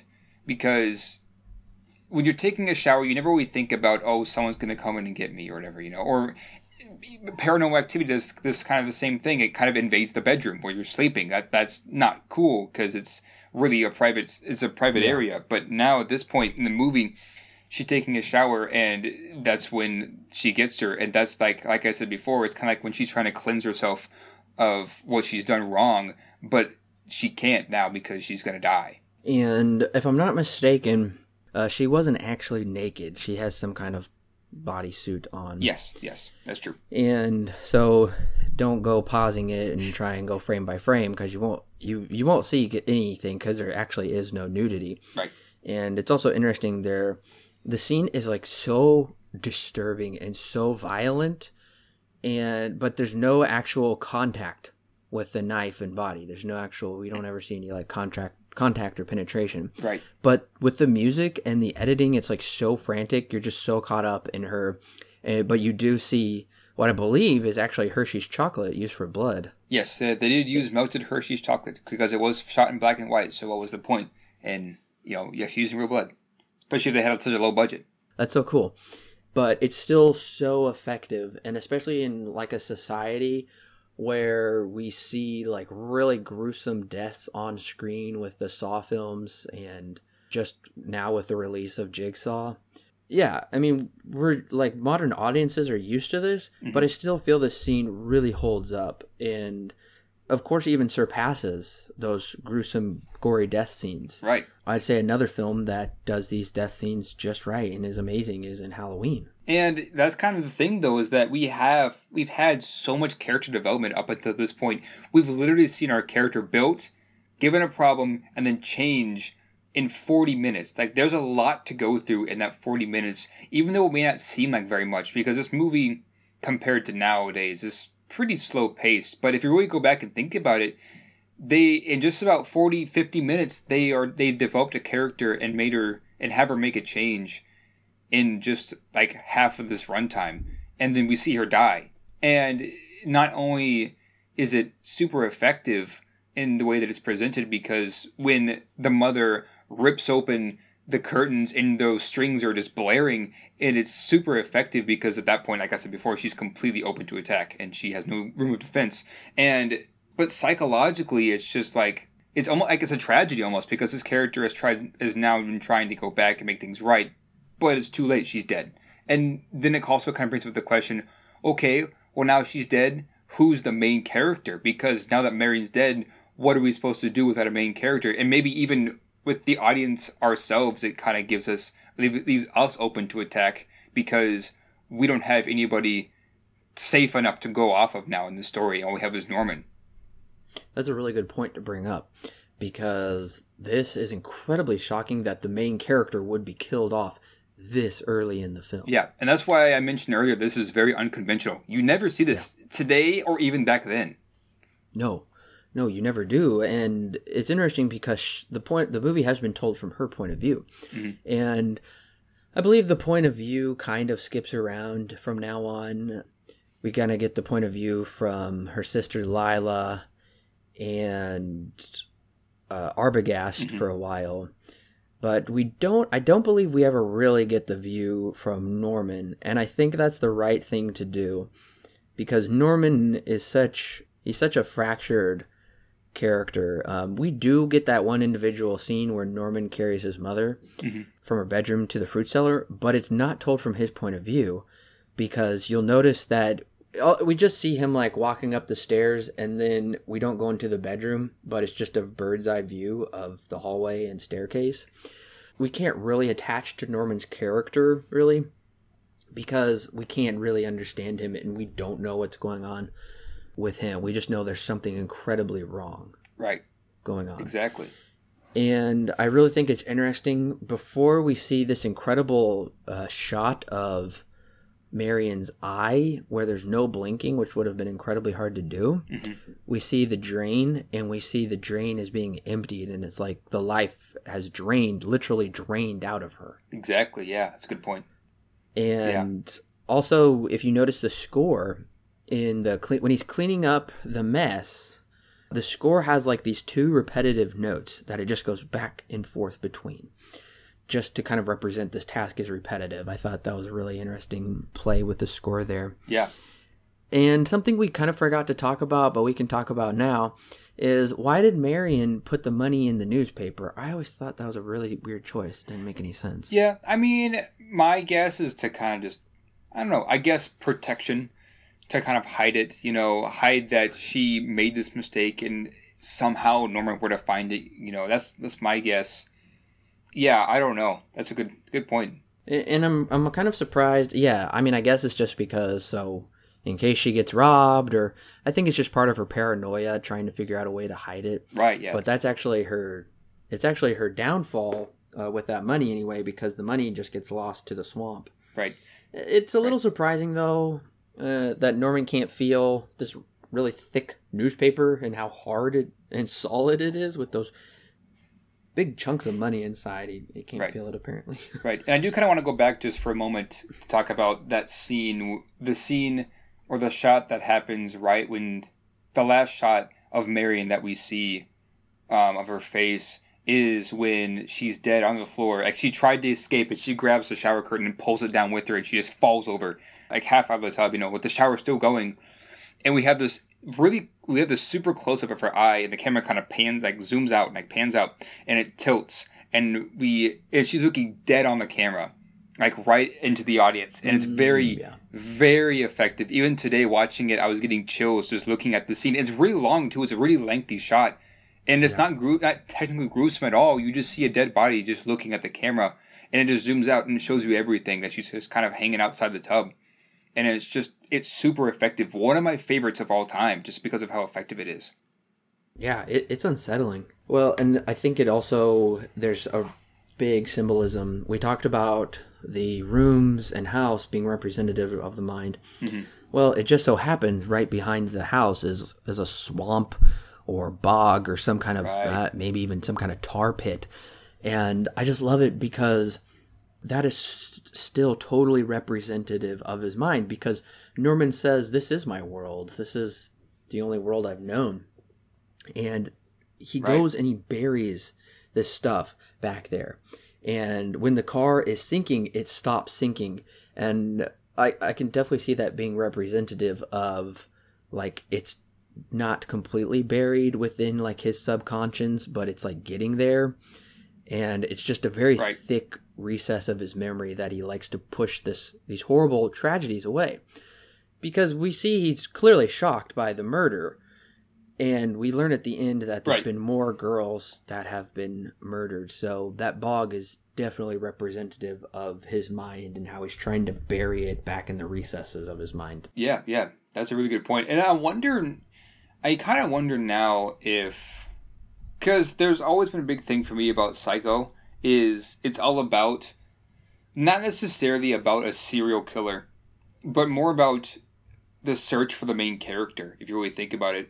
Because we don't really know we think it's Marion at first, but then she dies, and then we're kind of just left open to, okay, well, now who are we supposed to follow? And it kind of skips around, but it always comes back to Norman, is what I've always noticed. And I wonder if Norman's mind is the main character of the story, because like you noticed, or like you said, the area where the Bates Motel plot is at is very reminiscent of Norman's mind, where he tries to bury these things in the mud, and the different motel rooms are like different regions of his mind.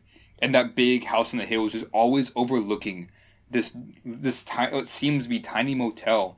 And of course, that theme we brought up earlier of the man and the woman, and that traditional relationship of the woman always working in the house and the man always working for the family. And I wonder if maybe that's the main character of Psycho, is the fact that, of course, the name too, Psycho, Norman is always trying to bury things and has different rooms and stuff like that. And the plot for the plot, what I mean by plot, I mean like the land that the setting of Psycho is in, it's very reminiscent of who exactly Norman is. Well, we next transition to Sam, because our main character is now gone. So we immediately move to Sam, but more so we move to Marion's sister, Lila. And I can tell they're sisters. I think they chose a good match for the two. Mm-hmm. Yeah, they definitely look alike. If you make sure to, when you watch this movie, listen to the kind of the background dialogue, because there's just some funny lines in this movie. I love when this lady, they're at like this, I don't know, kind of like a hardware store, I guess. And the lady is asking about if the bug killer is painless. She's like, but is it painless? It doesn't say if it's painless. I'm not going to buy it unless it's painless, because I want these bugs dead, but I don't want them to be in pain while I kill them. I just couldn't go without bringing that up. It's just really funny, especially in a movie that is all about like these painful murders, you know? Mm-hmm. And then, and it's also kind of funny that going off of that, when Sam is talking with Lila, and Sam turns around and tells his coworker to, go eat his lunch, and he says something like that, to the effect of, "Do you have lunch?" He's like, "Yeah, it's in the back." He's like, "Oh, then take a lunch break," and he just goes, "Oh, it's fine. I'll eat later." He goes, "Go eat it now."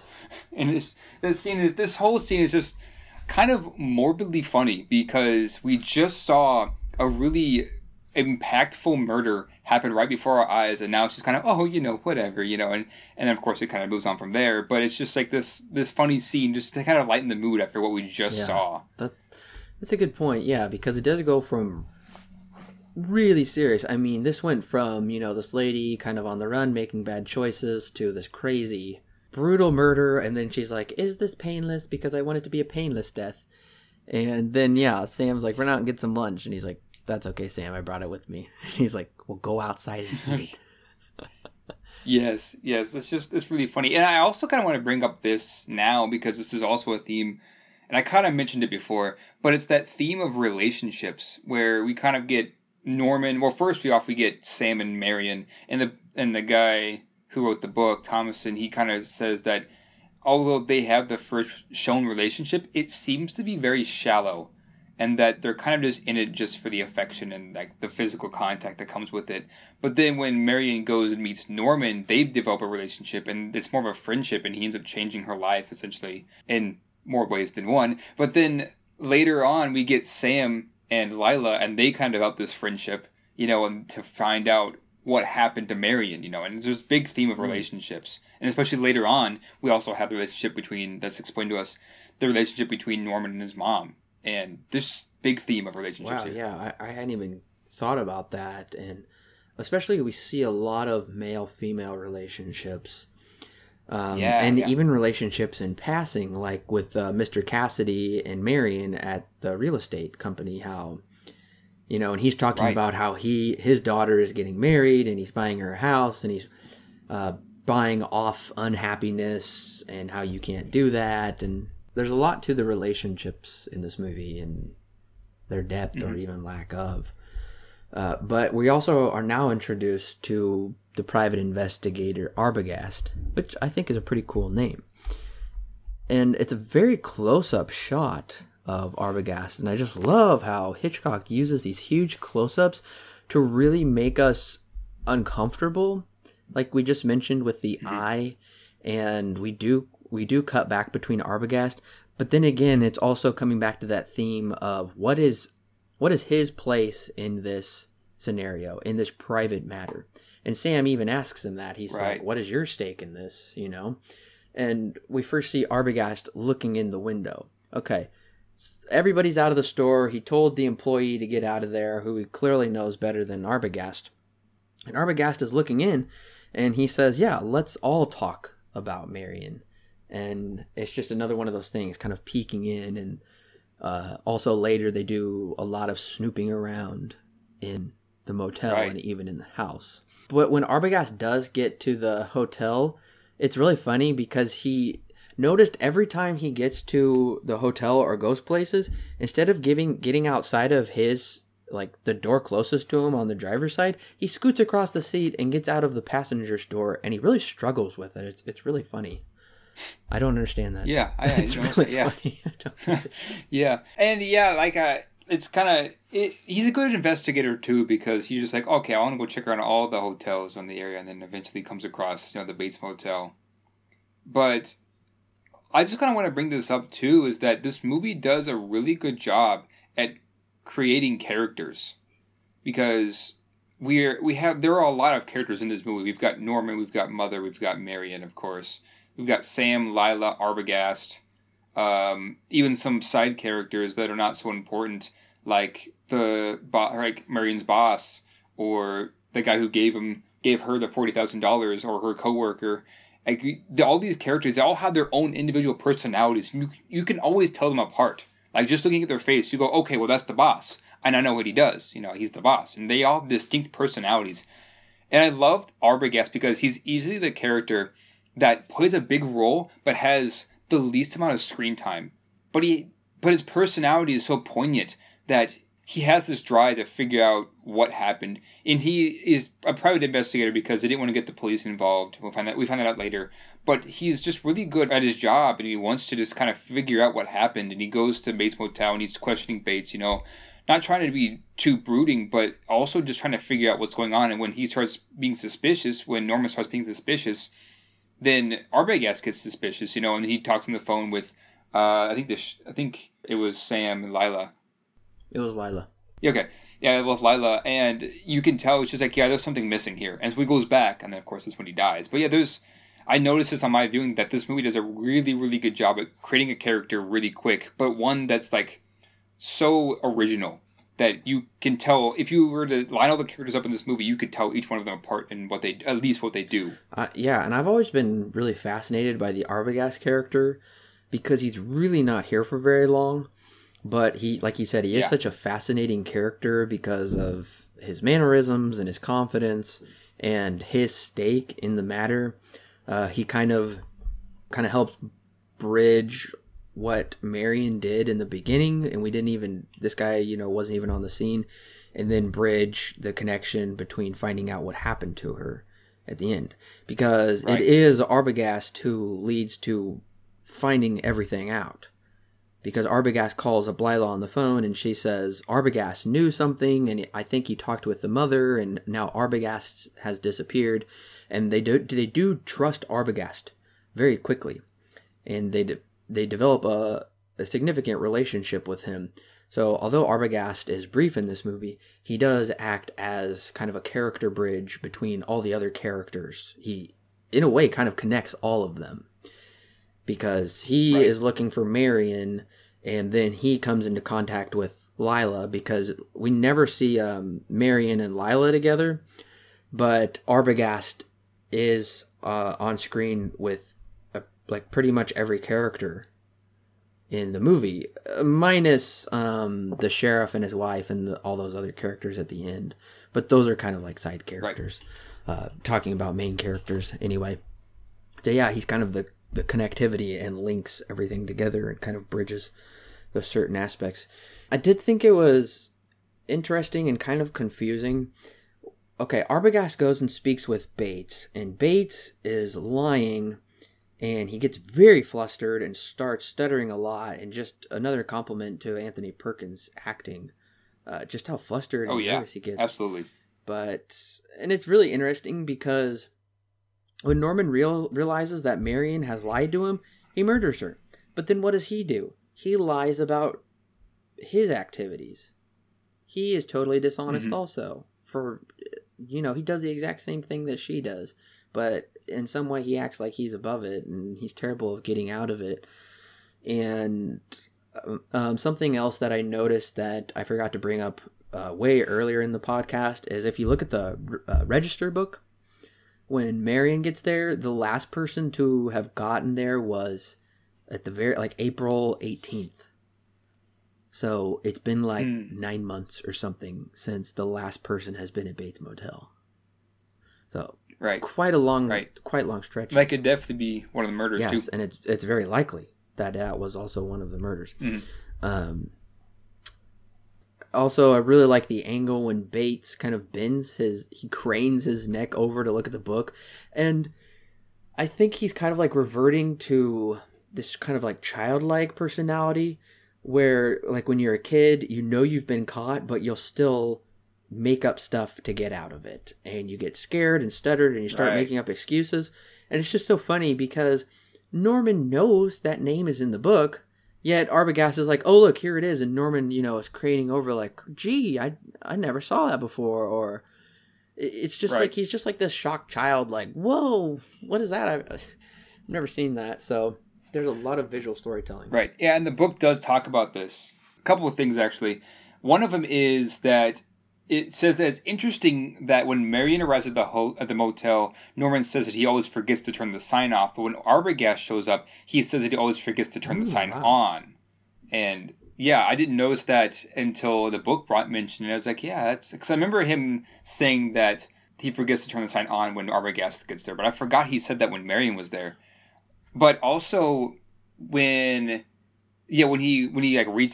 Norman reaches over and his head and neck kind of fill up the frame to look at the book says that the shot of Norman leaning over the book at the record book is very predatory and vulnerable. Yeah, because he's exposing his jugular. Yeah, I thought it was kind of interesting that it made those connections. But yeah, it's very true. It makes a lot of sense. Very interesting.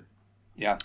And I think Norman can't ever keep his story straight, it seems like. Yeah, that too. And even with those minor little things, it's different every single time.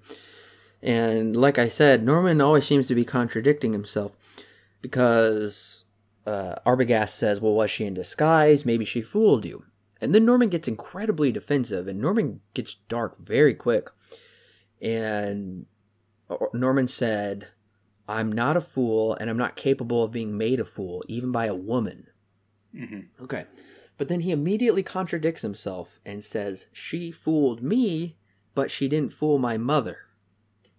Right. Okay. That's incredibly interesting because he said, I'm not capable of being made a fool or even being fooled by a woman. But then right after he says, she fooled me, but she didn't fool my mother. And these are little hints about what is really going on with Norman Bates. Right. Because, yeah, the regular Norman was so gullible and happy-go-lucky and was totally sucked in by her, but then that predatory nature took over and he realized that she was lying, and he did project a lot of these crazy feelings onto her. And it's just interesting because his mother was commenting about how he has this perverted mind, and then we see him watching her undress and go to the shower. And It's kind of yeah, he kind of does, actually.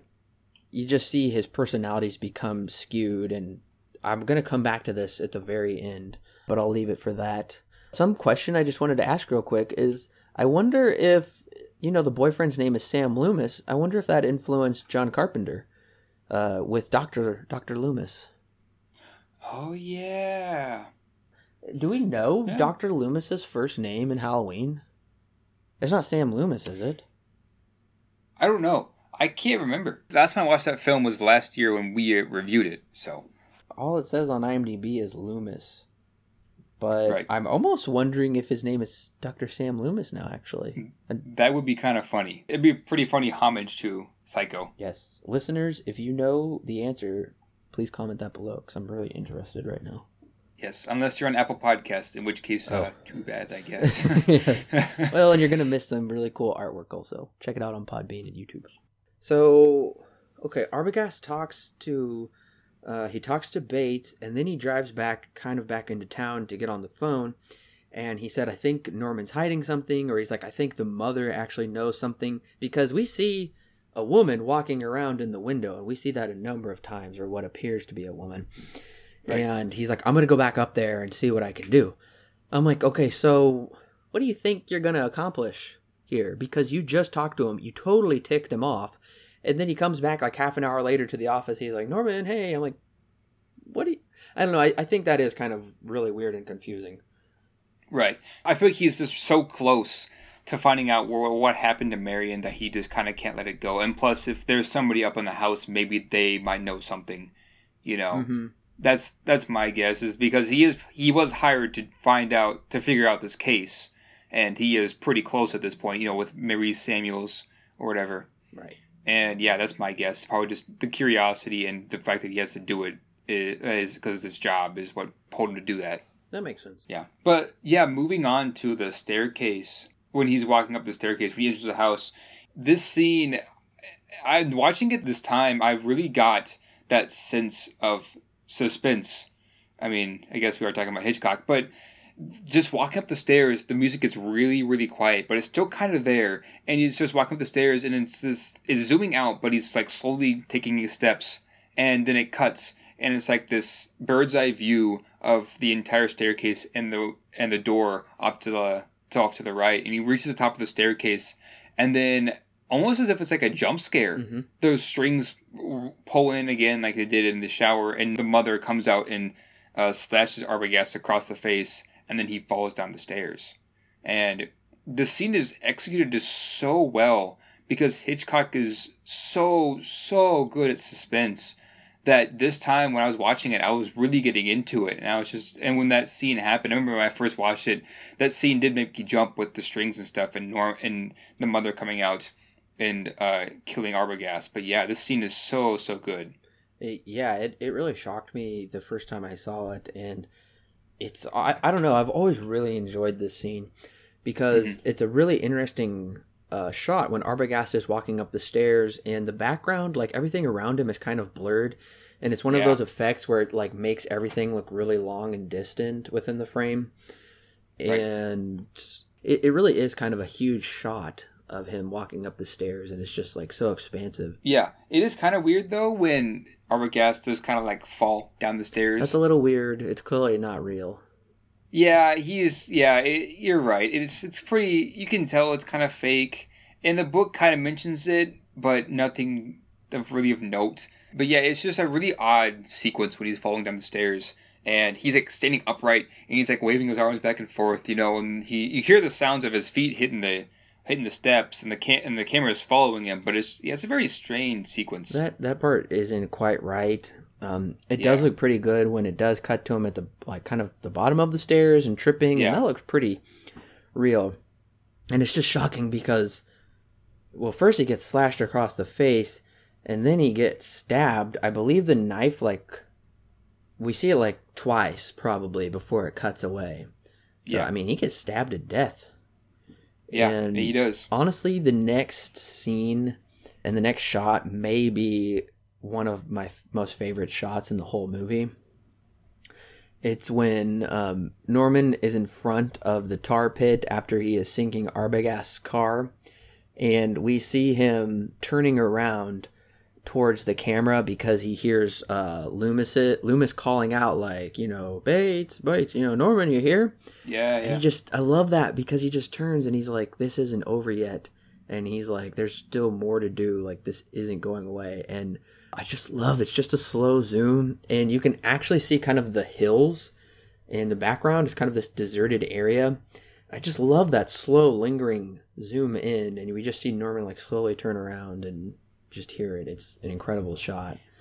And I'm glad that you don't have that entire sequence of him dragging Arbogast from the house back into his car, pushing the car back into the mud. We know what happens. It just cuts to him standing by the mud pit, and he just turns around, and we know immediately what happened, and Norman had cleaned up the mess essentially. And now it's almost as if his character is changing even more because now there's more people to deal with, at the Bates Motel, and he's like, "You gotta be kidding me," because he turns around, and has his face almost completely dark too, and it's a really really good shot. That's a good point you bring up there of the conflict that's brought up. I mean, John Carpenter had to be influenced by this shot because we see a lot of these like long lingering shots in Halloween. Not necessarily zooms in Halloween. There's really almost no zooms. But this is totally influenced by that. And also, the audience is kind of tricked right before Arbogast's death. Because before Arbogast pulls up to the hotel, we see Norman heading off around the corner. Basically, possibly to where he ends up at the swamp later on. Right. So we see him heading off around the corner, and then Arbogast goes up to the house. And I remember my dad asked me that. He's like, wait a minute, I saw Norman go off around the motel. How did he get all the way back up to the house to put on his mother's things, all the way up to the upstairs? And I believe he circled around. He just made a big arc and circled around. But it is interesting how, even though Hitchcock does drop these hints of something's not right about the mom and Norman, there is still enough to trick you where it's like, but wait, I just saw Norman run the other way. Or Norman was not even remotely close to when this happened. Right, exactly. Yeah, you're so right on that. Because, like you said, Norman walks off down that way to take care of their rooms, and Arbogast goes into the house. And then, he just magically, of course, when thinking back on it, at the time we have no idea, but thinking back on it now, we definitely see that Norman probably circled back around and went back to the house. Because Mother had come out on him, essentially. Yes, and even more confusion is created, even though it's possible the next scene gives away the end, but it's also possible that it doesn't, because it does create a lot of confusion, just because of the finishing line of what the police officer says, because Sam and Lila go to the sheriff's office or his house in the middle of the night, and I love he's just coming down the stairs, and he looks so grumpy, and he's just like so mad they woke him up. And we do learn a lot in this scene, because we learn there was he says there's bad business down there about 10 years ago. And he also says that Norman's mother has been dead for 10 years. Right. And we learned that supposedly the mother used strychnine to poison herself and her boyfriend, and Norman found them in bed, which I think is really prominent point that they were found in bed. And this is supposedly the only case of murder and suicide they have in this little town. But what causes confusion is he says, so who's buried out in the cemetery if the mother is supposedly still alive? And another thing that I want to bring up is this is when Norman moves his mom down to the cellar, and it's a similar bird's eye shot of the Arbogast shot. But did you notice how Anthony Perkins, his hips were swaying, and honestly a very feminine way when he was going up the stairs? I don't know if you noticed that. I didn't notice that, no. Next time you watch it, interesting, watch how his hips move up the stairs, and just the way he kind of holds his arms, and he's going towards his mother's room. And I was like, I think this is a very subtle acting choice, a brilliant acting choice from Anthony Perkins, how he's getting into that mom mindset as he's going up the stairs. Right, yeah, and I do kind of want to mention, the book does bring this up. Now, I don't know if this has anything to do with this scene, but the Anthony Perkins is actually gay, and it's kind of interesting because in the book it brings it up, and we pull up my notes where I talk about that, because... See, I always thought that was a possible rumor. Was it confirmed? It just said, well, the book just says that Anthony Perkins is gay, but even as the character trait is almost perfect because of that touch of femininity that he has to play with Mother. Okay. So the book seems to makes it seem like it's a fact. Yeah, but, I had heard things. I'm pretty sure he was married with a wife because his daughter has acted in a number of films, and. So I felt like I did hear something later on he did, come out as gay, or it was found out. I know he contracted AIDS, but not from being gay. It was from a bad blood transfusion. I think that's what killed him. Okay, yeah, I think I do remember hearing about that. Yeah. Yeah. I find it interesting that Sam and Lila go to church together. Well, I don't think they go to church. I think they just go there because that's where the sheriff is at. Because they walk up as the service is ending and they meet up with the sheriff. Yeah, Sam doesn't strike me as a guy who would go to church because right. He's been, well, just because of what he's been sneaking around with Marion. But I don't know, I thought they did go to church, and to me, it does seem like that these two could strike up a relationship in the future. I know that's how it happens in the book, but that's not alluded to in the movie. I just was like, okay, they're at church, I guess, and yeah, the policeman and his wife are there, so that's probably why they were there. Yeah, and it's also kind of interesting, too, that the sheriff and his wife are going to church, quote unquote, to cleanse themselves or whatever. And it's kind of interesting, too, because they know that Norman's mom does die because they were there for the burial. Right. They mentioned that in the conversation, too, so. Yeah, they said we were there for it. We knew it would happen. And right. He was the cop that went out there and found them dead. Yeah. Right. And he also says in this conversation after church, he said, I went there and I looked everywhere and I couldn't find a woman or a mother or anything. Mm-hmm. And Norman, that's because the night before Norman hid her down there. And he said he did that once before. And I'm pretty sure that is when, because they say he buried a weighted casket and he hid the mom down in the cellar. So I'm pretty sure that's what that is referring to. Yes, they do mention that at the end with the psychiatrist, that it was a weighted coffin that was buried, not mother. And it's interesting because Sam and Marion believe that Norman somehow found out about the money from Marion, which is kind of illogical because why would she reveal to this complete stranger out there by herself about the money unless it kind of came about by accident?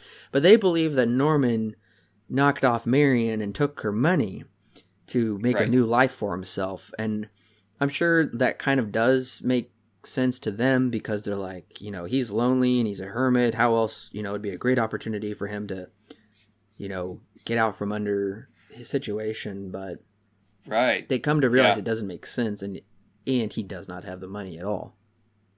Right. Yeah. And it's also kind of interesting because it's not about the money. Like, the money in this story is just a plot device. That's quickly dismissed. Yeah, and it's quickly dismissed. It's a plot device, but it's not something that is what the movie is all set around. Right. It's, like, what I mean by that is, that's not the incentive for everyone to go after. It's not, and Norman's incentive is not that he wants the money. It's just because he can't help it when his mother personality comes out. Everybody else is kind of about the money and why their sister disappeared or their lover disappeared, where Norman is just, I can't help it. I have a different personality in me that takes over, and that's why he picks up the newspaper with the clumps of money in it and just tosses it in the trunk and then closes the trunk. He didn't care what was in it. He doesn't need to know what's in it. He's trying to get rid of the evidence. Yeah, exactly. And so I think there's a multiple creepy shots coming up here, and just like this whole sequence is very eerie when Lila is approaching the Bates house and the camera keeps cutting back and forth between Lila and the house, and it just keeps getting closer and closer on both of them. This is just so creepy and macabre. It always gives me chills every time I watch it. And yeah, even the house of Psycho itself is just creepy looking. Yeah. Like I said before, it's up on a hill. It's like it's overlooking, the motel, and it just kind of gives this powerful vibe just because of how big it is. It's very ominous, and yeah. If you take the Universal Studio tour, it's right there on their property. So I've seen it in person and driven by it. Oh man, so jealous. It's really cool. You definitely got to go sometime. But this, of course, Hitchcock is the master of suspense, as we said, and this scene just builds so much suspense. When Lila's looking around and Sam is trying to keep Norman occupied. And I just love how she's looking through the house, and she's not really sure what she's looking for, and neither do we. Because as the audience, we're really confused about what she's going to even find, because we know the mother's in the cellar and we know Marion's in the swamp. Right. But we do get some very, honestly, disturbing things in this scene. I love the jump scare of her seeing herself in the mirror. Yeah. That was brilliant. Yeah. I love that.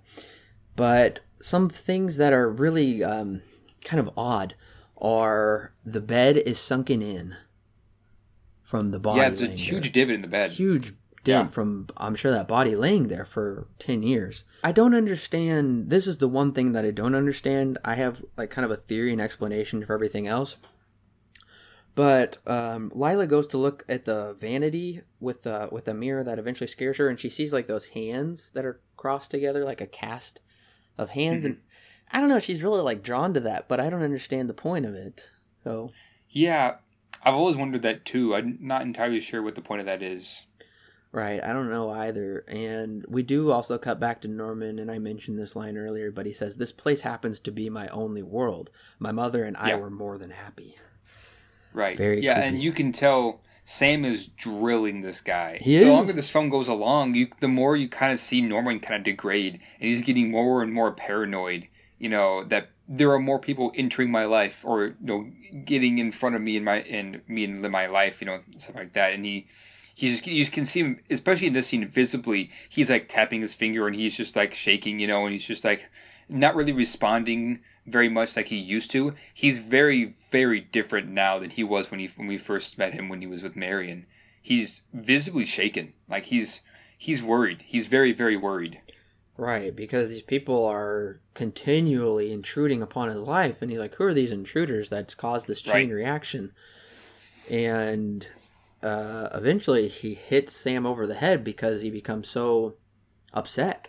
But before that, we do actually get a look of Norman's room. And I just find this to be so creepy, and I just feel like there's so much to explore, but Hitchcock is always keeping us in suspense, and he's not going to take too much time to like give us all the answers and look into everything. But we see Norman's room where he has been sleeping, because the bed looks like it's been slept in. It's been untouched since his childhood. Just again, it shows, his fractured mind with all of these things and his childhood persona. Because she notices this little stuffed animals and this like kid's record player. But we also find there's something the audience doesn't know what it is, and we really don't know what it is, but we do find something incredibly mysterious is when she's looking at his bookshelf. And she picks up a book that just has a little symbol, I'm assuming like this little meaningless symbol on it, but it has nothing on the spine and nothing on the front. No title, no author, nothing. And when she flips open the book, like you can just see her eyes kind of like open and look very kind of surprised or concerned. Yeah. And it's a really big mystery that I was really intrigued by. And I know in Psycho, the book, what she finds in these, she has like a number of these books with like no titles, is like some really odd pornography. It's like really kind of bizarre things, bizarre pornographic things. And I'm sure that's what is in the book she sees. It has no title and no cover, but I'm sure it's like something very dark and bizarre. And Norman is clearly already perverted because we see him spying on her, and he has this, talks about being a lover to his mother, and it's just been them, and clearly obsessed with that kind of stuff. So it's just a really good mystery. I love that, and I love how, nowadays it's like they have to like show everything and give the mystery away. And this is something that Seven does in the end. What's in the box. Oh, yeah. We don't ever see what's in the box. But I love that. I love that we don't ever see what's in this book, but we just know it's just very disturbing what is behind this facade of this house that's been kept up. There's like really dark things within there. Right.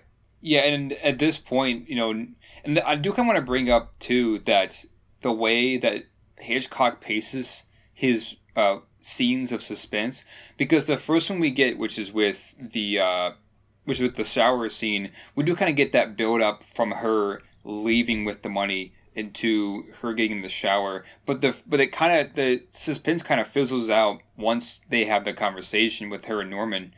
But then it immediately just kind of goes through the roof again once she steps into the shower, and the only sound effects we hear are of the water splashing, and then of course you hear the door open, and then that whole scene takes place. But then we also have one of similar length with Arbogast, which is with him walking up the stairs, and then now we have this one that goes on for at least 5 to 10, about 5 minutes ish, of just building and building and building until the final reveal that Norman is Mother. And the reveal is simultaneously so satisfying because it happens so quick. Because Lila's upstairs and then walks downstairs, and then Norman is coming back, runs up to the house after knocking out Sam, and she runs down to the cellar, unbeknownst to her that that's where Mother is at. And then, of course, the reveal, almost simultaneous reveal of her, like, turning around Mother, and it's just the rotting corpse, and then Norman runs right in and is going to kill her before Sam intervenes. And it's just so oddly satisfying just to see it all kind of come together, but still have that mystery of what? Because we see Norman, of course, dressed up as Mother, and it's so well done with Hitchcock and how he reveals information at just the right time. That scene, especially like leading up, because there's all this tension building. When we see that shot of like through the front door curtains or whatever, we see Norman running towards the house. I am always like white knuckling my seat because I'm always, I don't know, I'm always genuinely frightened, especially upon first viewing. I was like, oh my gosh, he's coming and he's going to find her and this is going to be so bad. Yeah. And I didn't know here, I think this is how it happened. I think there was like some like montage cut on TCM or AMC, and it like showed that like skeleton thing, Mm-hmm. And, or maybe if it was either a montage thing or when I was probably like 12 or something, really not too long. I don't know. I was probably a young teenager, not too long before I saw Psycho, and I was just channel flipping and I came upon it on AMC or TCM, and I kind of saw this scene, or I saw like somebody like standing there with a knife, and I had no idea what was going on. Yeah. So I actually saw that, but then when I saw it within context of the movie, I was like, "Oh my goodness, this is the end. This is a big reveal." Whoa! I had no idea what was going on. But it's really creepy, and if you listen closely, you can hear the scream of the mother's voice saying, Norman, Norman, help me," It's kind of cool, too, because Lila turns Mrs. Bates and, like, touched her, and then the corpse just kind of turns it by itself, and it faces the audience, and then she screams and then whacks the light bulb, and it's swinging back and forth, and Norman comes in, and is about to kill her. But then Sam intervenes and, like, takes him down, and the wig kind of pulls off of him, and he's, like, struggling, trying to break loose of Sam. But that's it, that they've caught Norman, like, basically red-handed at this point, and they turn him in, and it's just like, I don't know, this scene is just so satisfying to see, because it all kind of comes together in the end. It's like, okay, now it kind of makes sense, because now we understand who exactly is doing all these killings. But yeah, it's just so good. It's a huge twist, and it's one of the most iconic twists in cinema history. Yeah. And this is why Hitchcock didn't want people talking about it afterwards, or even coming into the movie late, because he wanted them to get the full story and get the full effect. So, it's a huge twist. It's on the level of Luke, I am your father. Exactly. Those big reveals where it's like, no, whoa, what? But, exactly, yeah. And so how do you feel about the next scene we get where it's all winding down and we get a huge exposition scene, kind of just totally explaining Norman's, like, what's going on with him and whatnot? I don't know. I'm interested because this movie really has not done any of that so far. It's never explained anything to the audience. The audience has discovered everything for themselves. Right. And there's been a lot of visual storytelling, show, not tell. That's been the whole premise of this movie. But at the very end, I don't know, because this is one of the very first kind of psychological thrillers like this, or whatever you want to classify it as, horror movies where we have something of the kind. But so I can understand this all being relatively new to audiences, whereas in today's age, we don't need somebody explaining to us the psyche of Norman, I guess, if that makes sense. We would just be like, oh, yeah, okay. And I believe that's because of films like Psycho, we would even think that in the first place. But Yeah, I don't know exactly. if we really need all of this exposition where we just sit there and he tells us everything. Right. And yeah, the book does bring this up. And essentially what happened was, I'll say this before I give my answer, but in the book, Thomason talks about, I can't remember if they finished writing or if they finished shooting, but they felt as if they needed somebody to explain to the audience what they just saw. Because at the time, a normal audience goer would not know anything about a multi-personality disorder or anything of this or anything like that, you know. They needed somebody to explain to the audience what exactly happened, so they hired a dude to play the psychiatrist, and he kind of comes in and just explains everything in detail what we just saw.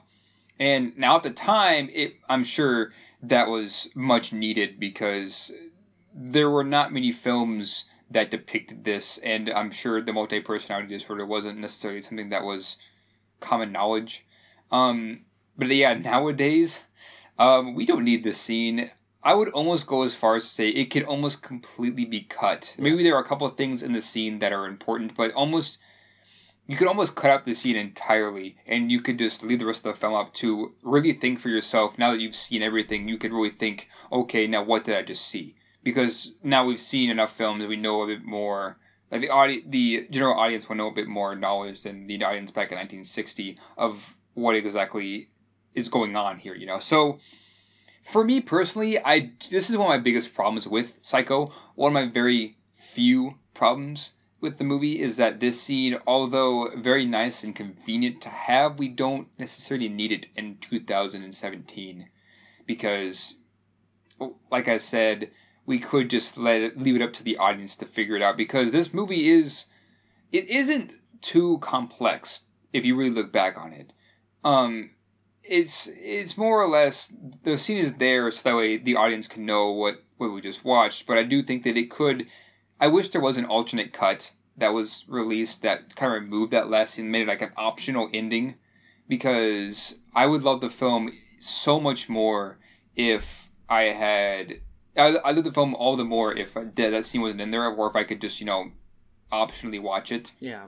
But I'm sure back in the day, if that scene was not in there, this film would not have been as well known. If the scene had been cut, it wasn't there. No one would. I feel like it wouldn't have gotten the publicity. But now, of course, with the scene in it, with everything being explained now, it all makes sense.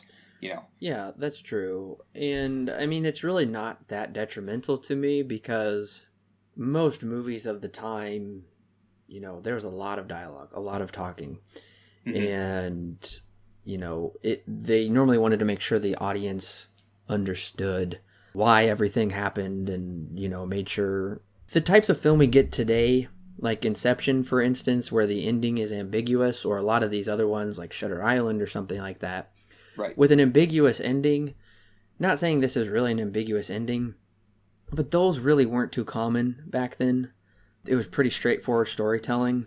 My only problem is this kind of does contradict the entire film's mode of storytelling for the audience, as I just said, because it's always been show, not tell. Very little dialogue, right. Nothing is really explained. Pretty much the only other scene of exposition that we get, which is kind of saved by the confusion, is when Lila and Sam are talking with the sheriff and his wife in their house.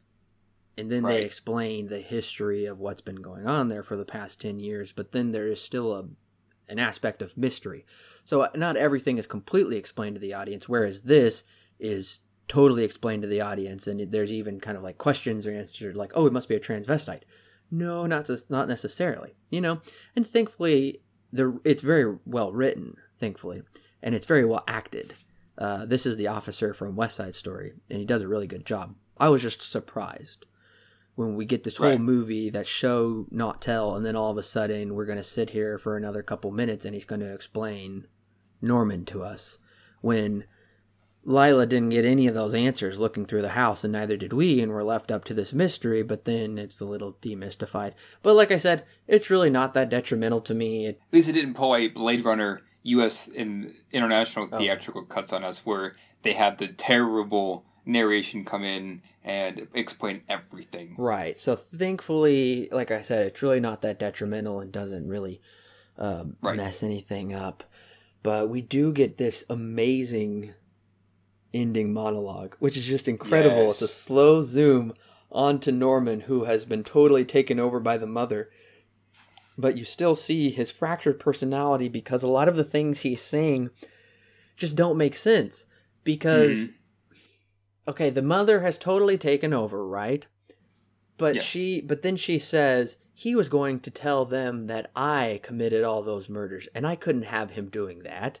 But she's the one incarcerated, unless she's not aware of it, unless she thinks Norman is somehow incarcerated, which he really is incarcerated in his mind. And then she says, like, he was always bad, and he was always doing this. Like, he really did commit the murders, but then she alludes to that she also is the one that did it. So we just, I don't know, we see like the personalities blending, but they're still also not complete. Their stories aren't straight, which makes total perfect sense. It's just so incredible. And right before we cut to the car, did you notice that the mother's like decrepit, skeletal face is like briefly superimposed over his super eerie smile? Brilliant. It's so frightening to see that they've become one. Yes. Ooh. This scene, this is one of the most iconic scenes, not too far behind the shower scene, is because, and even both cinematography wise and just the way that it's all like revealed to the audience, because framing wise, Norman starts off on the very right side of the frame, and then as the camera zooms in closer, he slowly gets towards the middle, and then right at the very end, right before it cuts to the fly on his hand, he's in the very center of the frame. And then, of course, we have that famous line of, I'm not even going to swat that fly. They'll see, and they'll know, and they'll say, why, she's never hurt a fly. And then at that point, Norman kind of he's looking down at this point, and he looks up at the audience, like just his eyes, and then it crossfades from there to the car with the mother in the middle, and it's so good. This is why I love this movie. Super is because this last shot is so freaky, but so impactful that it just makes the movie even better watching it with this last scene. And this is why I love this movie so much, is because of how impactful it leaves, what kind of an impact it leaves on the audience when it's finished. And the last thing we see is the car, Marion's car, being pulled out of the swamp. Yeah. So good. It's amazing. And I can't even imagine being an audience member in 1960 when there's, no such thing as all of these crime forensic shows on TV. The market is just saturated with these, psychological thrillers or psychological horror. It's just totally saturated with it now. Whereas back then that was, maybe there were some kind of like mystery novels that had a bit of it to it or whatnot. I mean, clearly Robert Bloch, there was the book, so people could have read the book before they saw the movie.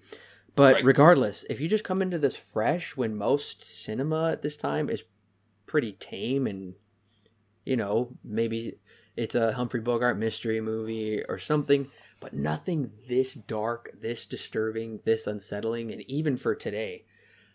I mean, like you and I are more used to it, but I just would love to be an audience member in 1960. And I mean, I kind of was that way when I did first see it, but even then it's still a different world that, we grew up in than back in 1960. But just a groundbreaking film, so far ahead of its time, and it still holds up today as a true masterpiece, and people argue the best horror film ever. And the book does go on to talk about the film's legacy. And it has this really good paragraph. I'm going to read it. I took a picture of it, and it goes like this. It says, the title is called Psycho's Film Legacy, and it says, films are not intended as a stepping stone path, but so many new films follow a direction and an energy that have worked in the past. Psycho uncovered new clues about that journey, that we did not care too much about the nice people, the ones we liked, but that we were determined not to be surprised by the blood and its flow. We know these things will come, and that we are mesmerized by some of the people who do damage. It is as if the medium itself, sitting in the dark and looking at the shining light, was meant to teach us that. The new tone in cinema said, believe less in the story and its characters, but study the game being played. And then it goes on to talk about the legacy that this film left, and it's saying that it left such a big impact on film that it came with exploitation, and then all these other films started like copying off of it. And of course, we got, I think, 4 sequels to Psycho, all dealing with Norman. And it says that at the time, the violence we see on screen and during the movie was unthought of for Psycho. But since then, it's been exploited, and now we use CGI to simulate worse violence than Psycho had to offer. But the difference now is that we don't have the connection to those actors and actresses who are being killed like we do in Psycho. It's more senseless. Psycho didn't fix the issue with American cinema, which was already in the decline when this movie came out, but it led to a darker age in film in the 70s, also known as the Silver Age, where movies didn't really have as many happy endings. And so that the book all talks about that. This is like all from like the last few chapters.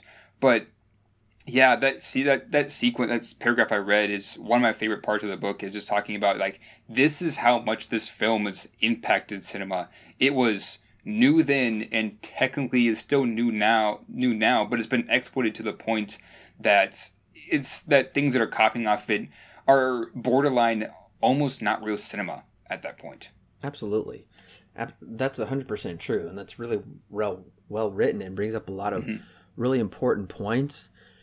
I especially appreciated what he had to say about modern cinema is lacking the connection to the characters. Yeah.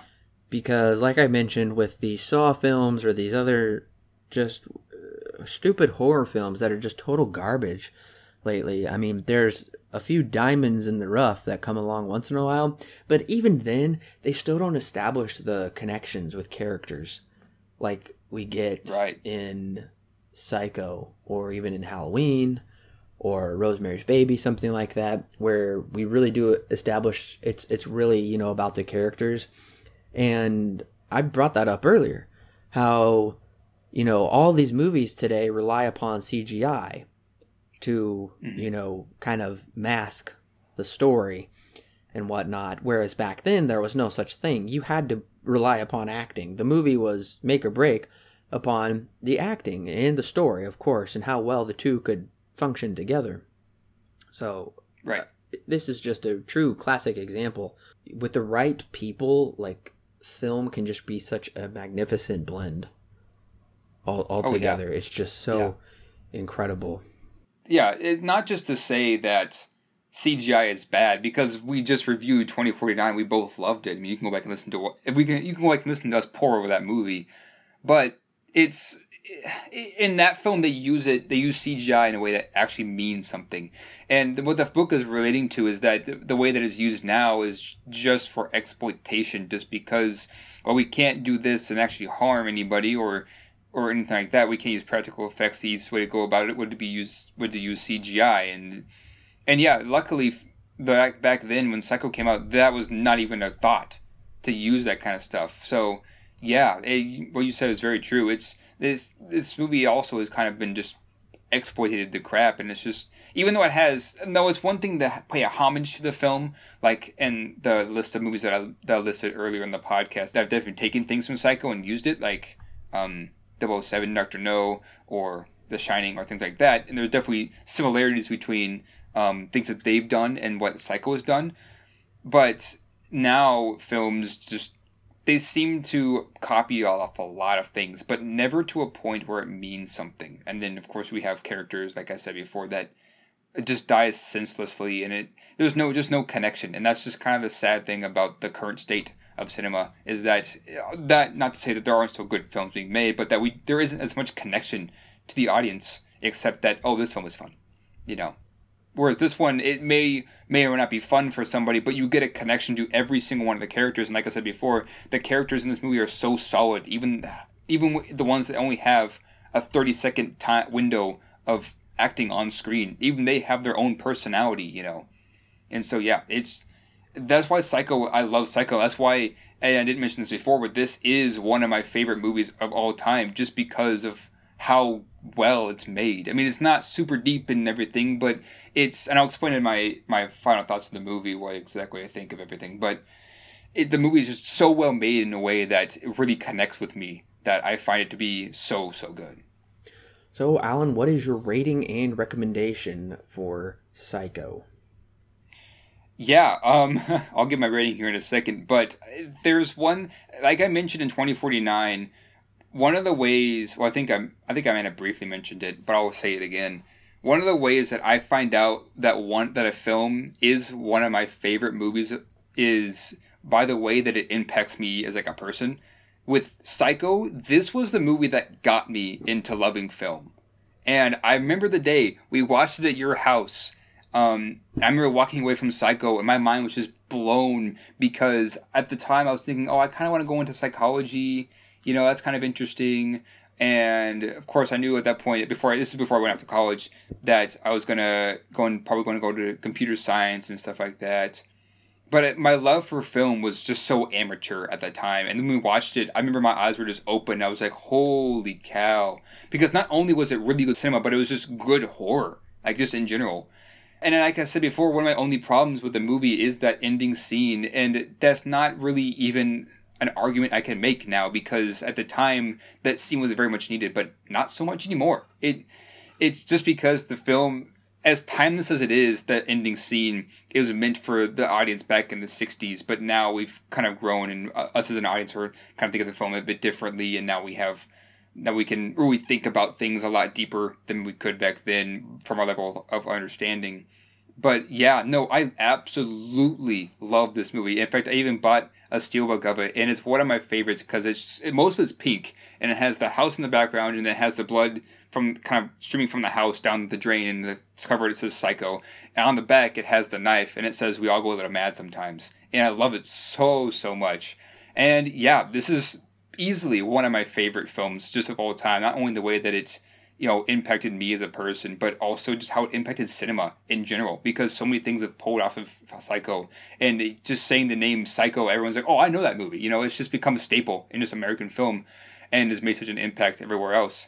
And for me, yeah, this is definitely a 10 out of 10 for me. I'm going to give this the highest of recommends. There are some things in it that some people may not think about, that are like the scene where Harvey Guest falls down the stairs, or maybe even the shower scene when Marion dies. They may think those are kind of strange, but for me, those are so as impactful maybe as if they were back then, just because of the way that Hitchcock builds his films and edits them in such a way that this all builds to one thing, and that he's so good at all that kind of stuff. So yeah, 10 out of 10, highest of recommends. Yeah, Psycho is such an iconic film, clearly probably the most well-known by Alfred Hitchcock, even though pretty much everything he's done has just been an incredible gem of cinema. I own the Alfred Hitchcock collection, and I just realized yesterday there's an Alfred Hitchcock movie with Joseph Cotten and Ingrid Bergman that I'd never heard of, called Under Capricorn. So it's just cool to discover. I haven't seen every Hitchcock movie. He's got a lot out there, but his movies are such a treat, and Psycho is incredible. And it's definitely a departure from, especially like his previous work, like right before that, North by Northwest, totally different. Totally different because by that point he was shooting in color, and this he chose to shoot in black and white. And just the horror and suspense of this movie and the characters and everything we talked about is such an incredible blend, just catching lightning in a bottle. It's a true classic, and it's also a true horror, psychological thriller, just suspense classic. And I absolutely give Psycho 10 stars out of 10. This movie is so amazing. It receives the highest recommendation. And even if you're not like a horror fan per se, I would say go out and watch it, because there's just so much more to the movie than the slasher aspect of it. And it's really not a slasher per se, especially in the vein of what we know slashers as today. Yeah. And even what Halloween was, really. It's a lot more than that. It's just an incredible film, and yeah, I don't think there's like anything more that I could say about it, just because it's that great. Right, and I know that we had talked about.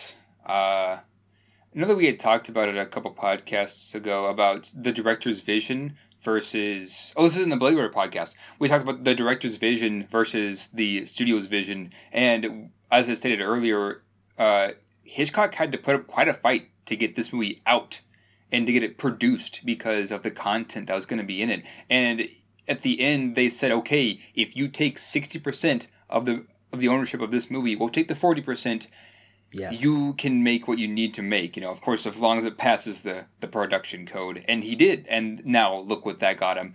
Of course, then, as I said in that podcast, it's not always the case, but when you have an expert filmmaker like Alfred Hitchcock, who can make this kind of a film just because he has the freedom to, even though he was under an extremely low budget, it becomes something like this, an iconic classic. And yeah, this just kind of one of the things of kind of beating the system and showing the audience what they need to see, not what they want to see. Well, thank you, listeners, so much for joining us for our very special Halloween October 31st podcast. We love doing these special podcasts for October. Make sure to look for those in the years to come. And we hope you got some good candy and you enjoyed a good horror film and you had a great Halloween. We had a great Halloween joining you, discussing Psycho. Mm-hmm. Let us know in the comments like what you enjoy watching on Halloween, because these are some of our favorites that we enjoy watching on Halloween. We really appreciate your listenership and for subscribing and just listening all over the world. That's so amazing. If you enjoyed this podcast, make sure to share it with your friends and just get the word out about Silver Screen Guide. We love doing this, not just for ourselves and the discussion between the two of us, but we love sharing it with others, and we love bringing to light what we've noticed in these movies that we watched. And there's probably stuff that you've noticed too, and we want to hear from you about that. So make sure to tell people about us, share us on social media, and make sure to just stay subscribed so you can make sure to always get the best podcasts about movie reviews. And we also will do TV show reviews. We did just one about The Legend of Zelda. And we will do film discussions and analysis, and also just discussions relating to something about movies in general. And we do have the schedule up on the website, so make sure to go check out the schedule so you can see what's coming. And make sure to subscribe through email, so that way you will always get everything that comes out. You'll make sure to never miss it when that email comes to you on Friday. But thank you again. Trick or treat. Happy Halloween, listeners. Until next time.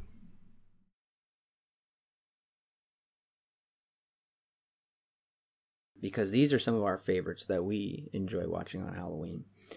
And we just really we are